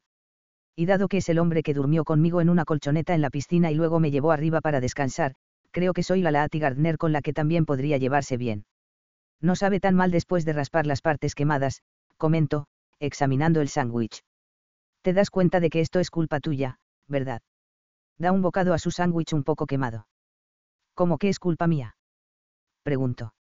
Estamos sentados en el comedor al aire libre, he puesto un pequeño tazón con patatas fritas en el medio, así como algunas verduras que ha dejado preparadas Rein.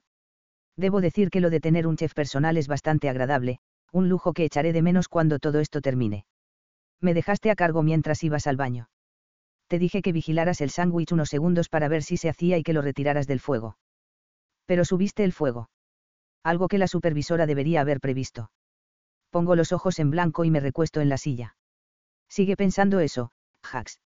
Deja el sándwich y coge el agua. Se reclina también en la silla con indiferencia y mira hacia la piscina. ¿Tienes alguna pregunta para mí hoy? Siempre tengo preguntas. Dispara, me anima, y parece más relajado de lo que nunca lo he visto. Lo que significa que podría estar dispuesto a responder a algunas preguntas difíciles. Voy a por ello. Me froto las manos. ¿Cuál fue tu primera impresión de mí? Pregunto. Toma un sorbo de agua y mantiene la mirada al frente mientras habla. La primera impresión. Bueno, Llevabas unos leggings y un sujetador deportivo que hacía que tus tetas parecieran increíbles. Era difícil no pensar de entrada en lo sexy que eres. Me deja atónita con su mirada. Pero luego me di cuenta de que eras una lunática. Lo miro con la boca abierta, divertida, antes de darle un golpecito en el brazo. Y, aún así, me has pedido que sea tu falsa prometida. Se rasca la mejilla. La desesperación lleva a la gente a cometer locuras. Qué encantador estás hoy. Subo los pies a mi asiento y me abrazo las rodillas contra el pecho para ponerme más cómoda. Venga, hazme una pregunta.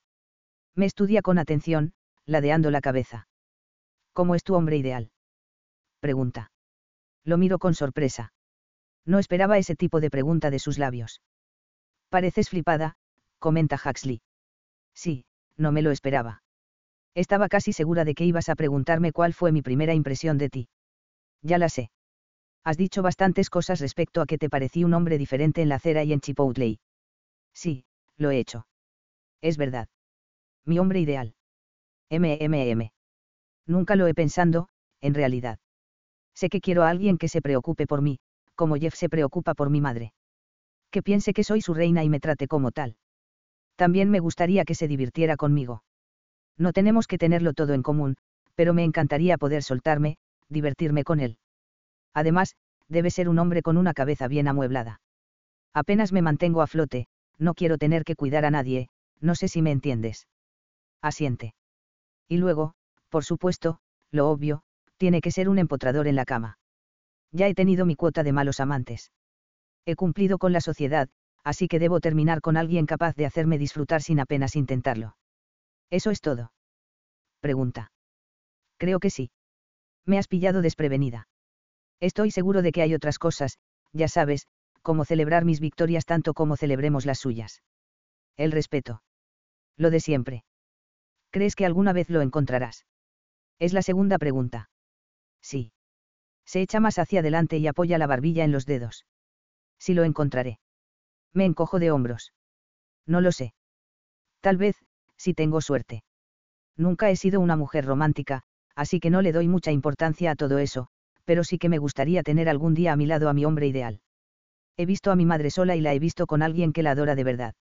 Está mucho más feliz, más libre de estrés. Quiero eso para mí. No digo que lo necesite ahora, pero algún día. Nuestras miradas se encuentran. ¿Y tú? ¿Crees que algún día encontrarás a tu mujer ideal y sentarás la cabeza? Sí, creo que lo haré, dice sin vacilar. ¿Quieres desarrollar esa respuesta? Niega con la cabeza. No, así llega. Pongo los ojos en blanco. Dios, eres exasperante. Se ríe. No sé qué quieres que desarrolle. Que sí creo que la encontraré. Sí, claro que sí. No creo que esté preparado para ella, pero la vida no funciona así, no espera a que estés listo. Así que, cuando aparezca, lucharé para averiguar cómo hacerla feliz, para tratar de mantenerla a mi lado. Hazme caso, no seas un capullo con ella. Le guiño un ojo. Eso te dará una oportunidad. Lo tendré en cuenta. Cansada, cierro el portátil de Kelsey y me tumbo en la cama. Como ayer me pasé buena parte del día sin hacer absolutamente nada, me he puesto a trabajar en algunas cosas hoy antes de ir a casa de Kelsey mañana por la mañana. Pero he estado dedicándome a la página web durante unas 3 horas y ya me he cansado. Necesito desconectar. Vaya, se ha hecho de noche. ¿Qué hora será? Cuando miro el móvil veo que solo son las 4 de la tarde, así que echo un vistazo por la ventana y contemplo las nubes oscuras y los primeros signos de lluvia. Es raro que llueva en California. El móvil vibra y miro la pantalla. Ángela. Cojo el teléfono con una rabia que me dilata las fosas nasales y lo desbloqueo para ver lo que tiene que decir. Sinceramente, no creo que sea tan ilusa como para pensar que puede mandarme un mensaje como si no hubiera hecho nada. De hecho, no entiendo por qué no he bloqueado ya su número. Ángela, hola, guapa. No recibí tu respuesta para la reunión. ¿Significa eso que vendrás sola? ¿Por qué supone eso cuando llevo un pedrusco enorme de Huxley en el dedo? Probablemente porque piensa que Huxley es demasiado bueno para mí. Y sí, puede que tenga razón. No soy necesariamente la mujer que está buscando, aunque no me la haya descrito. Sé que no encajo en esta vida de alto nivel. No soy idiota, pero que Anya la asuma. Qué bruja desgraciada. Debería molestarme en responder a su mensaje.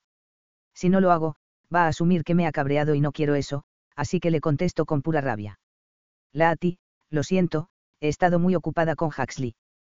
Cuenta con nosotros dos. Ya está, eso debería hacerla arder hasta sus raíces no precisamente rubias. Sonriendo, me levanto de la cama, todavía con el albornoz de la ducha anterior, y voy al vestidor. Me pongo un pantalón corto de encaje y un sujetador a juego. Es uno de los conjuntos más cómodos, y hasta ahora me lo he puesto de todos los colores, además de este blanco. El teléfono vibra de nuevo y leo el mensaje con rapidez, deseando ver el tipo de respuesta sarcástica que Angela tiene para mí. Angela, oh, ¿todavía estáis juntos? Ah, me pareció haberlo visto con otra chica la otra noche. Qué maldita arpía mentirosa. No soy tan estúpida como para caer en esa mierda ni tan insegura como para cuestionar las intenciones de Huxley. Me ha dicho, sin tapujos, que solo estará conmigo mientras no concluyamos el contrato. Y, en cualquier caso, sé que cuando Huxley dice algo por negocios, lo hace en serio. Entro en mi habitación y me paseo de un lado a otro mientras le devuelvo el mensaje, llena de furia. Lati, qué graciosa, ha estado conmigo todas las noches. Intentas malmeter, Angela. Ahí, que se enfrente a sus mentiras. Además, no tengo nada que perder. Angela, ¿por qué iba a querer hacer eso? Me río a carcajadas. Debe de pensar que soy idiota perdida. Y tal vez lo sea a sus ojos, ya que soy la idiota que la ha seguido y ha estado a su disposición solo para que acabe dándome la espalda. Pero ya no. Lati, ¿por qué estás celosa? Angela, celosa. De ti. Oh, cariño, qué tontería. Creo que nunca he despreciado a alguien tanto como a ella. Estoy a punto de responderle cuando llaman a la puerta y Huxley entra. Cuando me ve, sus ojos se llenan de calidez y me mira con atención antes de abrir de todo la puerta. ¿Qué estás haciendo? Me pregunta. Creo que nunca lo he visto tan despreocupado. Con pantalones cortos y camiseta, y el pelo revuelto y sin afeitar. Tiene un aspecto delicioso. Intercambiando mensajes con Angela. ¿Sabías que la odio? Sí, lo sabía. Se acerca a mí, me arranca el teléfono de la mano tensa y lo tira sobre la cama. Luego enlaza sus dedos con los míos y me guía hacia el pasillo. ¿Qué estás haciendo? Pregunto. Está lloviendo. Me he dado cuenta. Se detiene un momento y me mira. Cuando te pregunté qué querrías si el mundo fuera perfecto, me dijiste que trabajar con tu hermana, dejar de vivir en casa de tu madre, devolvérsela a Angela, pagar el préstamo universitario y tener un lugar donde poder tumbarte bajo la lluvia sin que nadie te juzgara. Se acordaba. Me tira de la mano. Te dije que yo me encargaría de todo. He cumplido todo lo demás. Esto es lo último. Me lleva por el pasillo, hacia el lado opuesto de la casa, hasta una puerta en la que nunca me había fijado. Cuando la abre, nos reciben unas escaleras. ¿A dónde vamos? Pregunto mientras subimos. No responde. Se limita a llevarme arriba de todo y abre la puerta a una terraza que no conocía. ¿Qué coño? No es muy grande y no ha hecho nada en ese espacio. Solo hay 4 muretes no muy altos para impedir caídas. Aquí tienes, dice, es el lugar perfecto para tumbarse bajo la lluvia sin que nadie te juzgue, sin que nadie te moleste. Señala con la cabeza el suelo cubierto de teca. ¿Te sirve? Es perfecto. Levanto la vista hacia él. Gracias. Esto significa mucho para mí. De nada, responde en voz baja, y se hace a un lado para que yo pueda salir bajo la lluvia, justo cuando empieza a arreciar. Cuando piso el exterior, abro los brazos, echo la cabeza hacia atrás y dejo que la lluvia me impregne la ropa y la piel. Cuando abro los ojos, le sonrío a Huxley, que me observa con atención, y le hago un gesto para que me acompañe. No se corta y se hila a mi lado bajo la lluvia. Le cojo las manos y lo hago girar.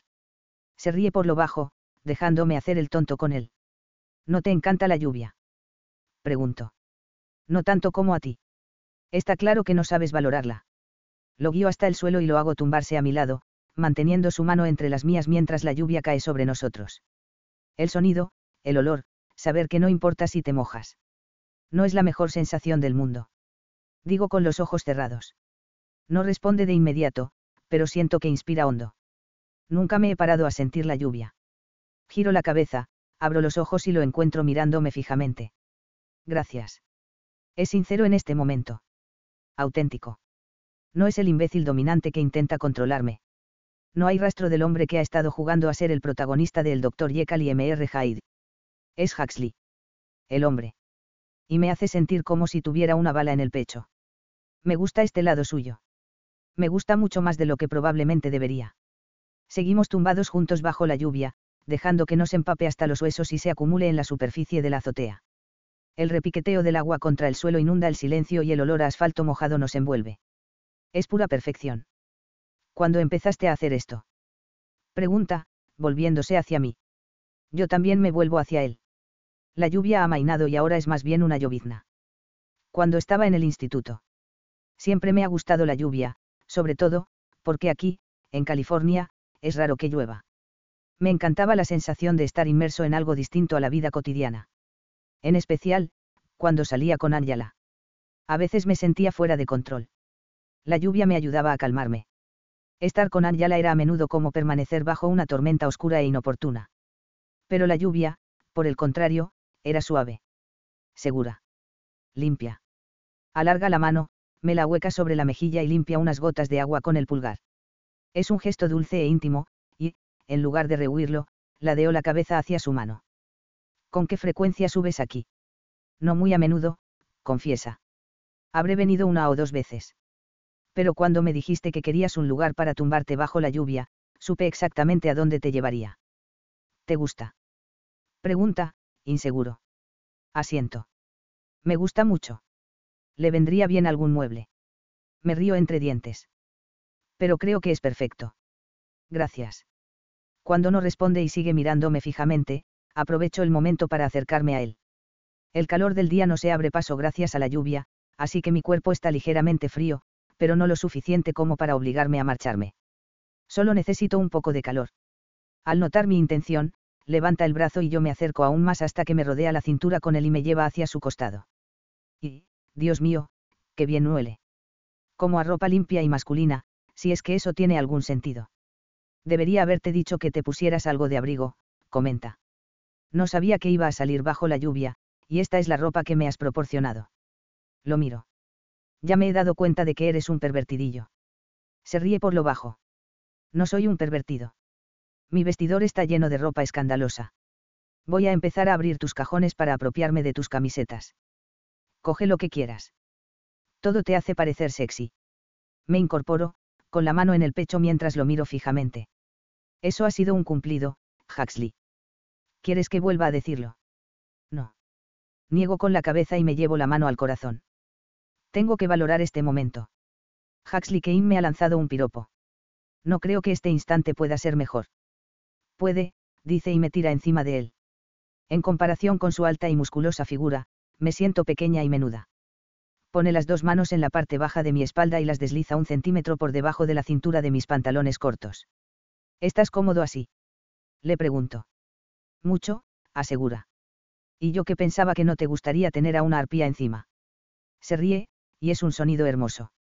Puede que disfrute de la arpía más de lo que pensaba. Esto hace que me incorpore del todo hasta sentarme encima de su regazo. Estás diciendo que disfrutas de mi compañía en lugar de despreciarla.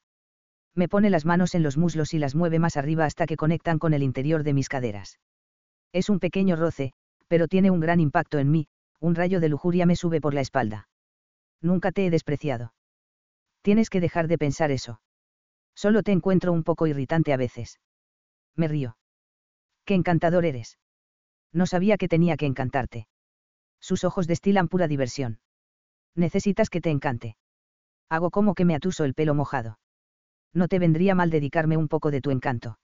Se humedece los labios, aunque, con la lluvia, no debe de necesitarlo. ¿Qué consideras, encanto? Palabras o acciones. Ambas cosas pueden servir. Me mira el pecho y luego vuelve a contemplar mi cara. Entonces, si dijera que tus tetas me parecen muy sexys con ese top de encaje transparente, te encantaría. Es transparente. Miro hacia abajo y veo la clara definición de mis pezones. Bueno, supongo que sí es transparente cuando está mojado. Creo que eso me encantaría al final, pero estoy segura de que puedes hacerlo mejor. Sí. Sus dedos serpentean por mis costados hasta que se deslizan por debajo del top y tiran de él hacia arriba para sacármelo por la cabeza. Lanza la tela empapada a un lado y lleva las manos a mis muslos. ¿Y ahora qué? Estoy siendo encantador. Estoy allí sentada, sobre su regazo, en topless, bajo la lluvia, y, para cualquier otra persona, Huxley podría definirse como un hombre cachondo. Pero, Dios, con solo un parpadeo, podría encantarme hasta hacer que me deshiciera de los pantaloncitos. Por tu silencio y tu fuerte respiración, voy a tomar eso como un sí. Es arrogante y está seguro de sí mismo. Es sexy, sí, pero también algo irritante. Y esa parte molesta provoca mi siguiente acción. Apoyo la mano en su estómago y desplazo la pelvis sobre su regazo. Sus ojos juguetones se vuelven inmediatamente oscuros, seductores. ¿Qué haces? Enseñándote lo que es de verdad el encanto. Vuelvo a mover las caderas, y esta vez me recompensa poniéndose más duro debajo de mí. Mentiría si dijera que no deseo sentir su polla dentro. Después de habérsela chupado en la ducha, no hay nada que me apetezca más que experimentar cómo me penetra una y otra vez. Pero también es un poco arriesgado y, aunque hemos hecho algunos progresos este fin de semana, a pesar de que no estoy segura de en qué dirección, al menos está abriéndose conmigo, no quiero presionarlo mucho, solo lo justo y necesario. El agua me resbala por la cara y le sonrío. Verás, Huxley. Rozó mi sexo sobre su erección en un movimiento continuo, encontrando el ritmo perfecto para los dos. El encanto puede ofrecerse fácilmente en forma de sexo con ropa. Suelta una carcajada justo antes de que la sonrisa más hermosa que he visto en mi vida ilumine su rostro. Dios, es guapísimo. Sexy y atractivo, sí, pero ahora mismo veo que también es un hombre muy guapo. No tenía ni idea de que el encanto pudiera explicarse de esta manera. Siempre pensé que la traducción universal para el sexo con ropa era, oye, estoy caliente. Anclo las manos en su estómago, lo que hace que mis pechos se aprieten uno contra otro. Puede significar ambas cosas. Sin dejar de sonreír, se acerca a mis tetas y me pellizca los pezones con los dedos. Es bueno saberlo. Luego envuelve mi pecho derecho con la mano, apretándolo, masajeándolo. ¿Te he dicho alguna vez lo sexys que me parecen tus tetas? Gimo, acelerando un poco el ritmo. No me acuerdo. Tal vez. Pero vuelve a decírmelo. Son muy sexys, la a ti. Ni muy grandes ni muy pequeñas, con esos pezones siempre tensos que me piden que los acaricie. Podría pasarme horas jugando con ellas. Horas me parece excesivo. Echo la cabeza hacia atrás cuando él se sienta y acerca la boca a mi pecho. Me chupa con fuerza un pezón y, eso es todo. El roce de su mandíbula en mi piel sensible, combinado con la sensación íntima de sus labios en la punta erizada de mi pecho, me hace sentir un loco desgarro de placer por toda la columna vertebral que llega hasta los dedos de mis pies. Son necesarias horas. Mueve la boca hacia mi otro pecho y presta tanta atención a ese pezón como al otro. Coloco la mano en la parte posterior de su cabeza y la mantengo en su sitio, sin querer que deje de hacer lo que está haciendo porque me ilumina, me hace sentir viva. El repiqueteo de la lluvia que nos rodea intensifica el ambiente, y también la forma en que el agua recorre nuestros cuerpos, empapando nuestra ropa, nuestro pelo, nuestra piel. Es erótico. Lo único que podría mejorar esto sería que ambos estuviéramos completamente desnudos. Dios, Huxley, gimo cuando apresa el pezón con los dientes. Quiero más. Lo toma como una señal para tenderme de espaldas, para tumbarme sobre el suelo frío y húmedo de madera de teca. Su poderoso cuerpo se cierne sobre el mío e impide que la lluvia me caiga en la cara. Su pecho se mueve encima de mí, su pelo está empapado y su mirada es tan intensa por la necesidad que separo las piernas. Se coloca entre ellas, y su gran tamaño me obliga a hacer aún más espacio. Baja la pelvis hasta la mía y, cuando nos tocamos, una gratificación inmediata me golpea en el pecho. Sí. Es mucho mejor así. Con su peso sobre mí. Duro como una piedra. Pero es él quien tiene el control, algo que me encanta cuando me toca. Quiero que me posea, que sea el dueño de mi cuerpo y que me haga olvidar todo lo que nos rodea. Quiero que te quites los pantaloncitos, dice en tono torturado. Se pasa la mano por el pelo, mojado por el agua, y se separa de mí solo lo suficiente para bajármelos. Lo ayudo levantando las caderas y, una vez fuera, los deja caer a un lado y vuelve a colocarse sobre mí. Nunca he estado desnuda bajo la lluvia. Y voy a ser sincera, puede que sea mi nueva cosa favorita. Es emocionante. Atrevida. Erótica. Huxley se cierne sobre mí, y lo único que nos separa son sus pantalones cortos, que no ocultan su enorme erección. Me encanta verte así, asegura, sometiéndote a mí. Nunca he visto nada más sexy en mi vida. Esto, justo esto, tú desnuda, mojada, con las piernas abiertas, esperándome. Se humedece los labios. ¿Cuánto me deseas? Más de lo que me gustaría admitir, digo, colocando la mano en su nuca. ¿Todavía me odias? No. ¿Todavía quieres ayudarme? ¿Acaso tengo otra opción? Pregunto, sin saber a dónde nos lleva este interrogatorio. Clava la mirada en mí. Aunque no quiera admitirlo, siempre tienes otra opción. Desliza su longitud a lo largo de mi excitado clítoris. Oh, Dios, esto es demasiado bueno. Me tiembla la mano en su cuello cuando se acerca a mi pecho y me lo acaricia con los dedos. Si mañana me dices que quieres irte, romperé el contrato, dice, mirándome a los ojos. Se aprieta contra mí. ¿Qué? Jadeo cuando empuja de nuevo, y de nuevo, y de nuevo. Oh, Dios. Gimo, su ritmo provoca placer en lo más profundo de mi ser. ¿Por qué? ¿Por qué? Dice, moviéndose de nuevo. Capto la tensión en sus hombros. Se está conteniendo. Por las gruesas venas de su cuello y la tensión de su mandíbula, podría darme más, quiere darme más, aunque no lo creas, quiero que seas feliz. Vuelve a embestir, mi espalda se arquea, me palpita todo el cuerpo. No quiero atraparte. Otro empujón. 2 más, no voy a necesitar más. No quiero que te sientas atrapada. Y se mueve una vez más. Sí, Dios, sí, Huxley. Me agarro a él y respondo a sus embates con los míos. Estoy justo ahí, a punto. El placer se acumula en la base de mi columna vertebral y la sensación de euforia se acrecienta con cada roce de su erección contra mi clítoris. Estoy al borde. Dios, estoy tan cerca. Solo quiero que seas feliz, dice, y yo lo escucho. Estoy oyendo todo lo que me dice, pero no lo tengo muy presente. Sus palabras no tienen sentido, porque lo único en lo que puedo concentrarme es en mi próximo orgasmo y en las ganas que tengo de alcanzarlo. Quiero dejarme caer en él. ¿Cuánto te falta? Le pregunto. Estoy a punto, gime. Entonces, córrete, haz que me corra. Más fuerte, Huxley. Baja la mano hasta mis nalgas, me las agarra con fuerza y me pega completamente a él, intensificando la conexión. Eso es todo lo que necesito. Un embate más y ya está. Hasta el último gramo de placer se acumula, se enrosca en el centro de mi cuerpo, y estalla en millones de pedazos de gozo mientras me consumo en llamas bajo él. Oh, joder. Grito. Sí, Huxley. Dios, murmura, y se impulsa cada vez más fuerte hasta que se queda quieto, gimiendo con fuerza, y se derrumba sobre mí. Apoya su peso en el suelo con un brazo, pero agacha la cabeza y nuestras frentes se tocan. Es lo más cerca que han estado nuestras bocas en todo este tiempo, lo que me hace darme cuenta de que este hombre me ha llevado al clímax con los pantalones puestos, pero no ha posado los labios en los míos ni una sola vez. ¿Por qué?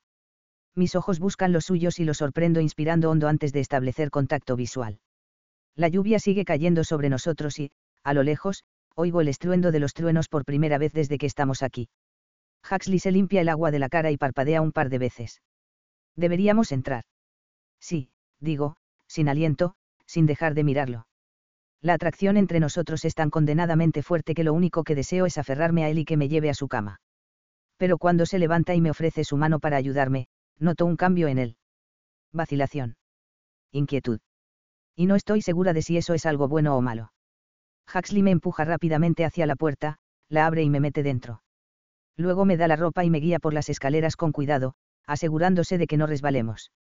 Cuando llegamos al pasillo, me coge de la mano y me lleva hacia los dormitorios. Tengo curiosidad por saber a dónde me llevará, quizás a su ducha para que podamos entrar en calor. Pero entonces se detiene frente a la puerta de mi habitación y me suelta la mano. Nuestro tiempo se ha acabado. Da un paso atrás, se lleva la mano a la nuca y recorre mi cuerpo desnudo con los ojos. Deberías darte una ducha para entrar en calor. Sí, respondo, incómoda. ¿Necesitas algo? A ti. Que hablemos. Algo de comprensión sobre lo que estamos haciendo. Tal vez una breve recapitulación de las cosas que has dicho en la terraza. Creo que no, respondo. Asiente. Bien. Si quieres, puedo pedir algo para cenar. Niego con la cabeza. No pasa nada. No tengo mucha hambre. Claro. Da otro paso atrás, y mis esperanzas se desploman al verlo retroceder de nuevo. ¿Por qué? ¿Por qué lo hace? Porque da un gran salto hacia adelante para luego dar 2 pasos hacia atrás. ¿Y por qué me importa? Sí, lo sé. Lo sé. Todo el mundo lo sabe. Porque, de alguna manera, de algún modo, he empezado a preocuparme por él. 17. La a ti. ¿Dónde estás? Me pregunta Kelsey por teléfono mientras me apoyo en el ladrillo blanco de la fachada de la tienda de sacaleches. Te aseguro que no quieres saberlo. Si no quisiera, no lo habría preguntado. Vale, estoy delante de una tienda de sacaleches, esperando a que aparezca él y para que podamos comprar uno juntas. Tenías razón, no quería saberlo. Te lo dije. ¿No te preocupa un poco estar engañando a esta chica? Parece que se está encariñando contigo, es decir, vas a comprar sacaleches con ella y todo. Lo sé. Me mordisqueó el labio. La verdad es que me siento un poco mal, pero no sé qué hacer. No me gusta fingir que estoy en estado, hay gente que se esfuerza mucho por quedarse embarazada, y de ninguna manera voy a actuar como si hubiera abortado para acabar con todo este asunto. ¿Recuerdas a la tía Rina? Tuvo 5 abortos espontáneos y consolarla con mamá fue devastador. Cuanto más lo pienso, más incómoda me siento. Tal vez deberías decirle la verdad. Estás loca. Huxley perdería el contrato seguro. ¿Qué vas a hacer cuando se suponga que debería empezar a notársete y no sea así? No lo sé. Pero no se empieza a notar hasta las 13 semanas más o menos con el primer bebé, no. Al menos, eso fue lo que leí cuando lo busqué anoche. Me llevo la mano a la frente. Dios, estoy hecha un lío. ¿Ha pasado algo más? Me mordisqueó el dedo índice. Ayer, Kelsey estuvo fuera la mayor parte del día haciendo recados y entrevistándose con otro proveedor, ya que con el que hemos contactado aún no ha dado señales de vida. Por lo tanto, no he hablado mucho con ella. En realidad, no hemos intercambiado ni una palabra. No tienen ni idea de lo que me pasó el fin de semana con Huxley. Joder, ni siquiera estoy segura de lo que ocurrió, pero, sea lo que sea, es algo que normalmente le diría a mi hermana de inmediato. Sin embargo, después de lo de la azotea, no estaba segura de qué hacer. Me sentía rara. Como si algo no estuviera bien. Y sé que no fue lo que hice, sino más bien lo que pasó después. Quería más, mucho más con él, pero, ni siquiera aunque mi vida hubiera dependido de ello, habría sabido cómo expresarlo. Fue tan caliente y tan frío a la vez, tan incoherente en su forma de tratarme que tengo miedo. Me gusta mucho, y no estoy segura de lo que eso significa para nosotros, para mí. No estoy segura de si puedo dar un paso adelante, si puedo decírselo. Ni siquiera sé si quiere algo más conmigo. No me besó el domingo, a pesar de que tuvo la oportunidad perfecta para hacerlo. Estábamos empapados por la lluvia y a nuestro alrededor no había nada más que naturaleza. Si iba a besarme en algún momento, ese era perfecto, pero no lo hizo, lo que me lleva a creer que no tiene ningún deseo de cambiar el rumbo de nuestra relación. Me ha dicho que no quiere difuminar las líneas. Pero también me ha dicho que quiere que sea feliz. ¿Y eso por qué? ¿Por qué le importa si soy feliz o no si no le importo de verdad? Bromeé con que nuestro acuerdo replicaba el de Pretty Woman, en el que yo soy la versión más recatada de Vivian, pero, en vez de ser Vivian la que no besa en los labios, es Huxley. Y, si algo he aprendido de esa película, es que besar significa mucho más. Tiene fuerza. Besar te conecta en un plano íntimo, y Huxley no quiere eso. Es evidente. Puede que desee mi cuerpo, pero no me quiere a mí. Lo que, a su vez, me hace sentir rara. Pero significa eso que lo quiero. Lati, ¿estás ahí? Sí, lo siento. Me aclaro la garganta. Dios, ¿por qué me estoy emocionando? No debería sentirme así. ¿Qué pasa? Ha ocurrido algo que no me has contado. Hago una mueca de dolor y miro al cielo. Es que, puede que haya hecho algunas cosas. ¿Qué tipo de cosas? Ya sabes. Podría haberle hecho una mamada en la ducha, y luego, quizá, hayamos follado con la ropa puesta en la terraza. ¿Qué? Grita Kelsey al teléfono. Lati, ¿estás hablando en serio? Ojalá no fuera así. Suelto una respiración profunda. Dios, Kelsey, no sé qué me está pasando. Todo empezó a raíz de la presentación. Nos eligió, Kelsey. Nos eligió en vez de a Dave, y eso, Dios, me dejó paralizada. Cuando vi a Dave aparecer, pensé que tendríamos que reprogramar la reunión, que habíamos perdido de nuevo la oportunidad, pero, en vez de eso, eligió asistir a nuestra reunión, como había prometido. Eso ha disuelto la mayoría de los pensamientos negativos que tenía sobre él. Y luego, el fin de semana. Dejó escapar un hondo suspiro y apoyó la cabeza contra el ladrillo. Se ha comportado de forma diferente. Más tierno, no se ha mostrado tan frío como acostumbra. Bromeaba, se reía, se burlaba. Y, sí, hemos hecho más cosas de las que me gustaría admitir. Joder, Lati. ¿Qué significa eso? Cierro los ojos, muy sorprendida por lo que estoy a punto de decir en voz alta. Significa que me gusta. Espera, ¿te gusta? ¿Te gusta? Sí. Y no debería. Dios, ha sido tan metódico. Y tan alocado y estúpido a veces, pero también tiene un corazón enorme que no puedo ignorar. Ah, el corazón del que te hablé. Esto es culpa tuya. Me has hecho verlo de otra manera. No es culpa mía. Tú eres la que se propuso encontrar un marido rico. No creía que fuera a suceder de verdad, siseó al teléfono. Este tipo de cosas no ocurren nunca. Vale, así que te gusta, te metes su polla en la boca, ¿y ahora qué? No tengo ni idea. No sé cómo actuar con él después de lo que ha pasado el fin de semana, y además hay una cosa más que no te he contado. ¿Qué puede faltar? Si te lo has tirado con ropa en el tejado. Se queda en silencio un segundo. Ah, ya sé, la tiene grande. Como si Dios no se hubiera sentido satisfecho con darle esa buena apariencia, ha tenido que bendecirlo además con la madre de todas las pollas. Me lo imaginaba. Un hombre con una mirada tan severa no tiene una pililita entre las piernas. No, es más bien una barra de acero que serviría para levantar rascacielos. Kelsey suelta una carcajada.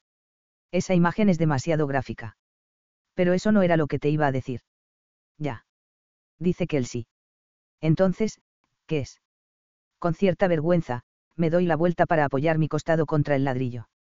Por alguna razón, esa posición me hace sentir menos expuesta. Huxley, no me ha besado. ¿Qué quieres decir? Quiero decir que no me ha besado ni una sola vez en ninguno de nuestros encuentros. Oh. Oh. Repito. Eso no suena como a un, oh, de sorpresa, sino como un, oh, de simpatía. Ni una sola vez. Se me revuelve el estómago y, una vez más, mis emociones se ven teñidas por la vergüenza. No, digo solemne. ¿Qué crees que significa eso? Kelsey no dice nada. ¿Qué me está haciendo un Vivian? ¿Un qué? Ya sabes. En Pretty Woman Vivian no quiere besar a Edward ni a ninguno de sus clientes porque es demasiado íntimo. Me parece que eso es lo que hace Huxley. Ah, entiendo. Kelsey hace una pausa, y juro que me siento como si su respuesta fuera a llegar acompañada de alfileres y agujas. No lo sé, Lati. No es eso lo que tenías que decir, chilló al teléfono. Se supone que tenías que decir, no, no es eso. No voy a mentirte. Dios. Me llevo la mano a la frente. Mírame. Me gusta un tipo que me hace un Vivian. ¿Cómo he llegado a esto? De puta suerte. Hoy no me estás ayudando nada. Estoy muy asustada, Kels. Tengo el estómago revuelto y... ¿Qué? Pregunta Kelsey. Reconozco de inmediato el coche que se detiene en la calle. Ha llegado Eli. Tengo que dejarte.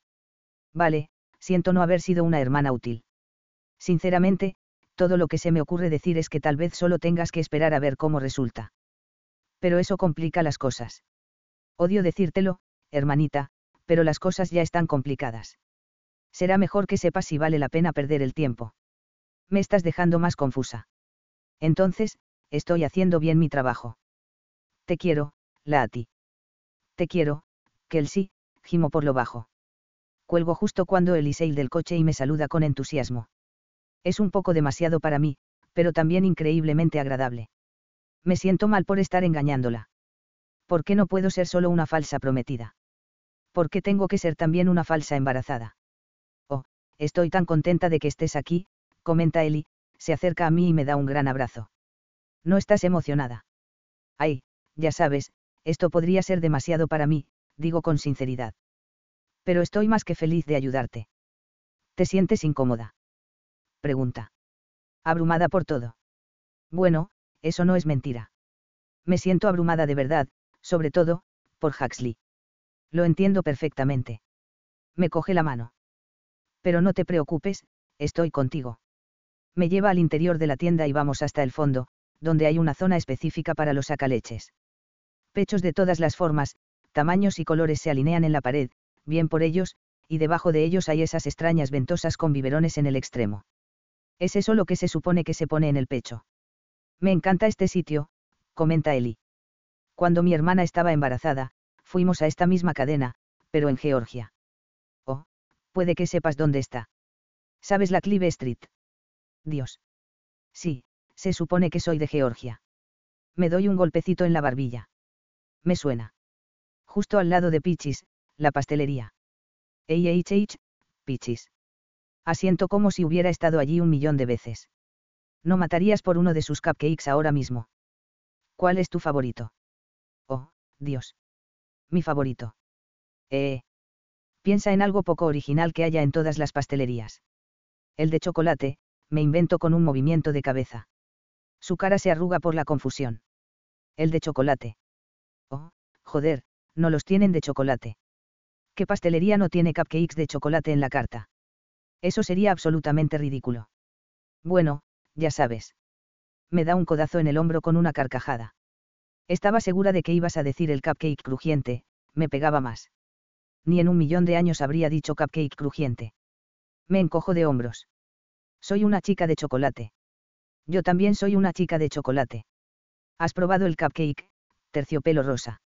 Sinceramente, no entiendo en qué se diferencia del de vainilla. Estaba a punto de comentártelo, digo, cojo la maqueta de un pecho y la examino. Dios, es muy realista. ¿Qué hacen? Le echan un poco de colorante y listo. Pregunto. Eso pienso yo. Pero el pastelito de melocotón. Le hago un gesto con la mano. Es para morirse. Hola, bienvenidas, saluda una vendedora. ¿Necesitan ayuda? Eli se vuelve con una sonrisa. Queremos ver sacaleches. Soy Eli, y esta es mi amiga, la Ati. Ella no está preparada para encontrar todavía el que mejor le va, pero yo, sin embargo, vengo a probarlos todos para saber cuál es el más adecuado para mí. Genial. Soy Ann, y soy una experta cuando se trata de sacaleches. Ahora déjeme ver sus pechos. ¡Ay, Dios! Él iba a levantarse la blusa, así, sin vergüenza, pero Ann la detiene. No, no. Solo tense la tela de la blusa sobre el pecho para que pueda verlo bien. Eli se ríe. Oh, vale. Estaba a punto de sacar la teta. Eso era obvio. Y totalmente innecesario. Ann extiende la mano. ¿Le importa que se la toque? Pregunta. Por favor, hazlo. Para eso he venido aquí. Se vuelve hacia mí. Se ajustan a tus necesidades y puedes probarlos en la pared de los pechos para ver cómo funcionan. Miro la pared de pechos. Parece que ahí están todas las tallas, digo torpemente. En efecto, constata Ann mientras palpa a Eli. Esto es raro, muy raro. Y también se puede ajustar el flujo. ¿Qué? El flujo, repite Eli. Producen líquido real, para que puedas tener la experiencia completa. ¿A quién se le ocurre una cosa así? Pechos flotantes pegados a las paredes que tienen un flujo de leche real. Me siento confusa, e incómodamente intrigada. Como en casi todas las mujeres que pasan por aquí, hay una diferencia considerable entre su pecho derecho y el izquierdo. Ann sopesa las dos tetas de Eli. Sí, culpable. Parece que la izquierda no pudo ponerse al día. Los pechos no son simétricos, pero en algunas mujeres hay una gran diferencia, y tú eres una de las afortunadas. Eli me mira. ¿Cuál de tus tetas es más grande? Me sujetó las dos. Creo que la derecha. Si es diestra, probablemente sea más grande, interviene Ann. Luego mira a Eli. Tamaño del pezón. ¿Por qué no te lo enseño? Será mucho más fácil. Antes de que pueda excusarme para darle algo de privacidad, Eli se levanta la camiseta y el sujetador al mismo tiempo, exhibiéndose ante nosotras. Y aquí están sus tetas, sin más. Ahora, ¿qué demonios se supone que debo hacer? Miro, no miro. Finjo encontrar algo fascinante en el suelo. Estudio la pared llena de pechos. Rezo para el suelo se abra y me trague. When you need mealtime inspiration, it's worth shopping Kroger, where you'll find over 30,000 mouth-watering choices that excite your inner foodie. And no matter what tasty choice you make, you'll enjoy our everyday low prices, plus extra ways to save, like digital coupons worth over $600 each week. You can also save up to $1 off per gallon at the pump with fuel points. More savings and more inspiring flavors make shopping Kroger worth it every time. Kroger, fresh for everyone. Fuel restrictions apply. Save big on your Memorial Day barbecue, all in the Kroger app.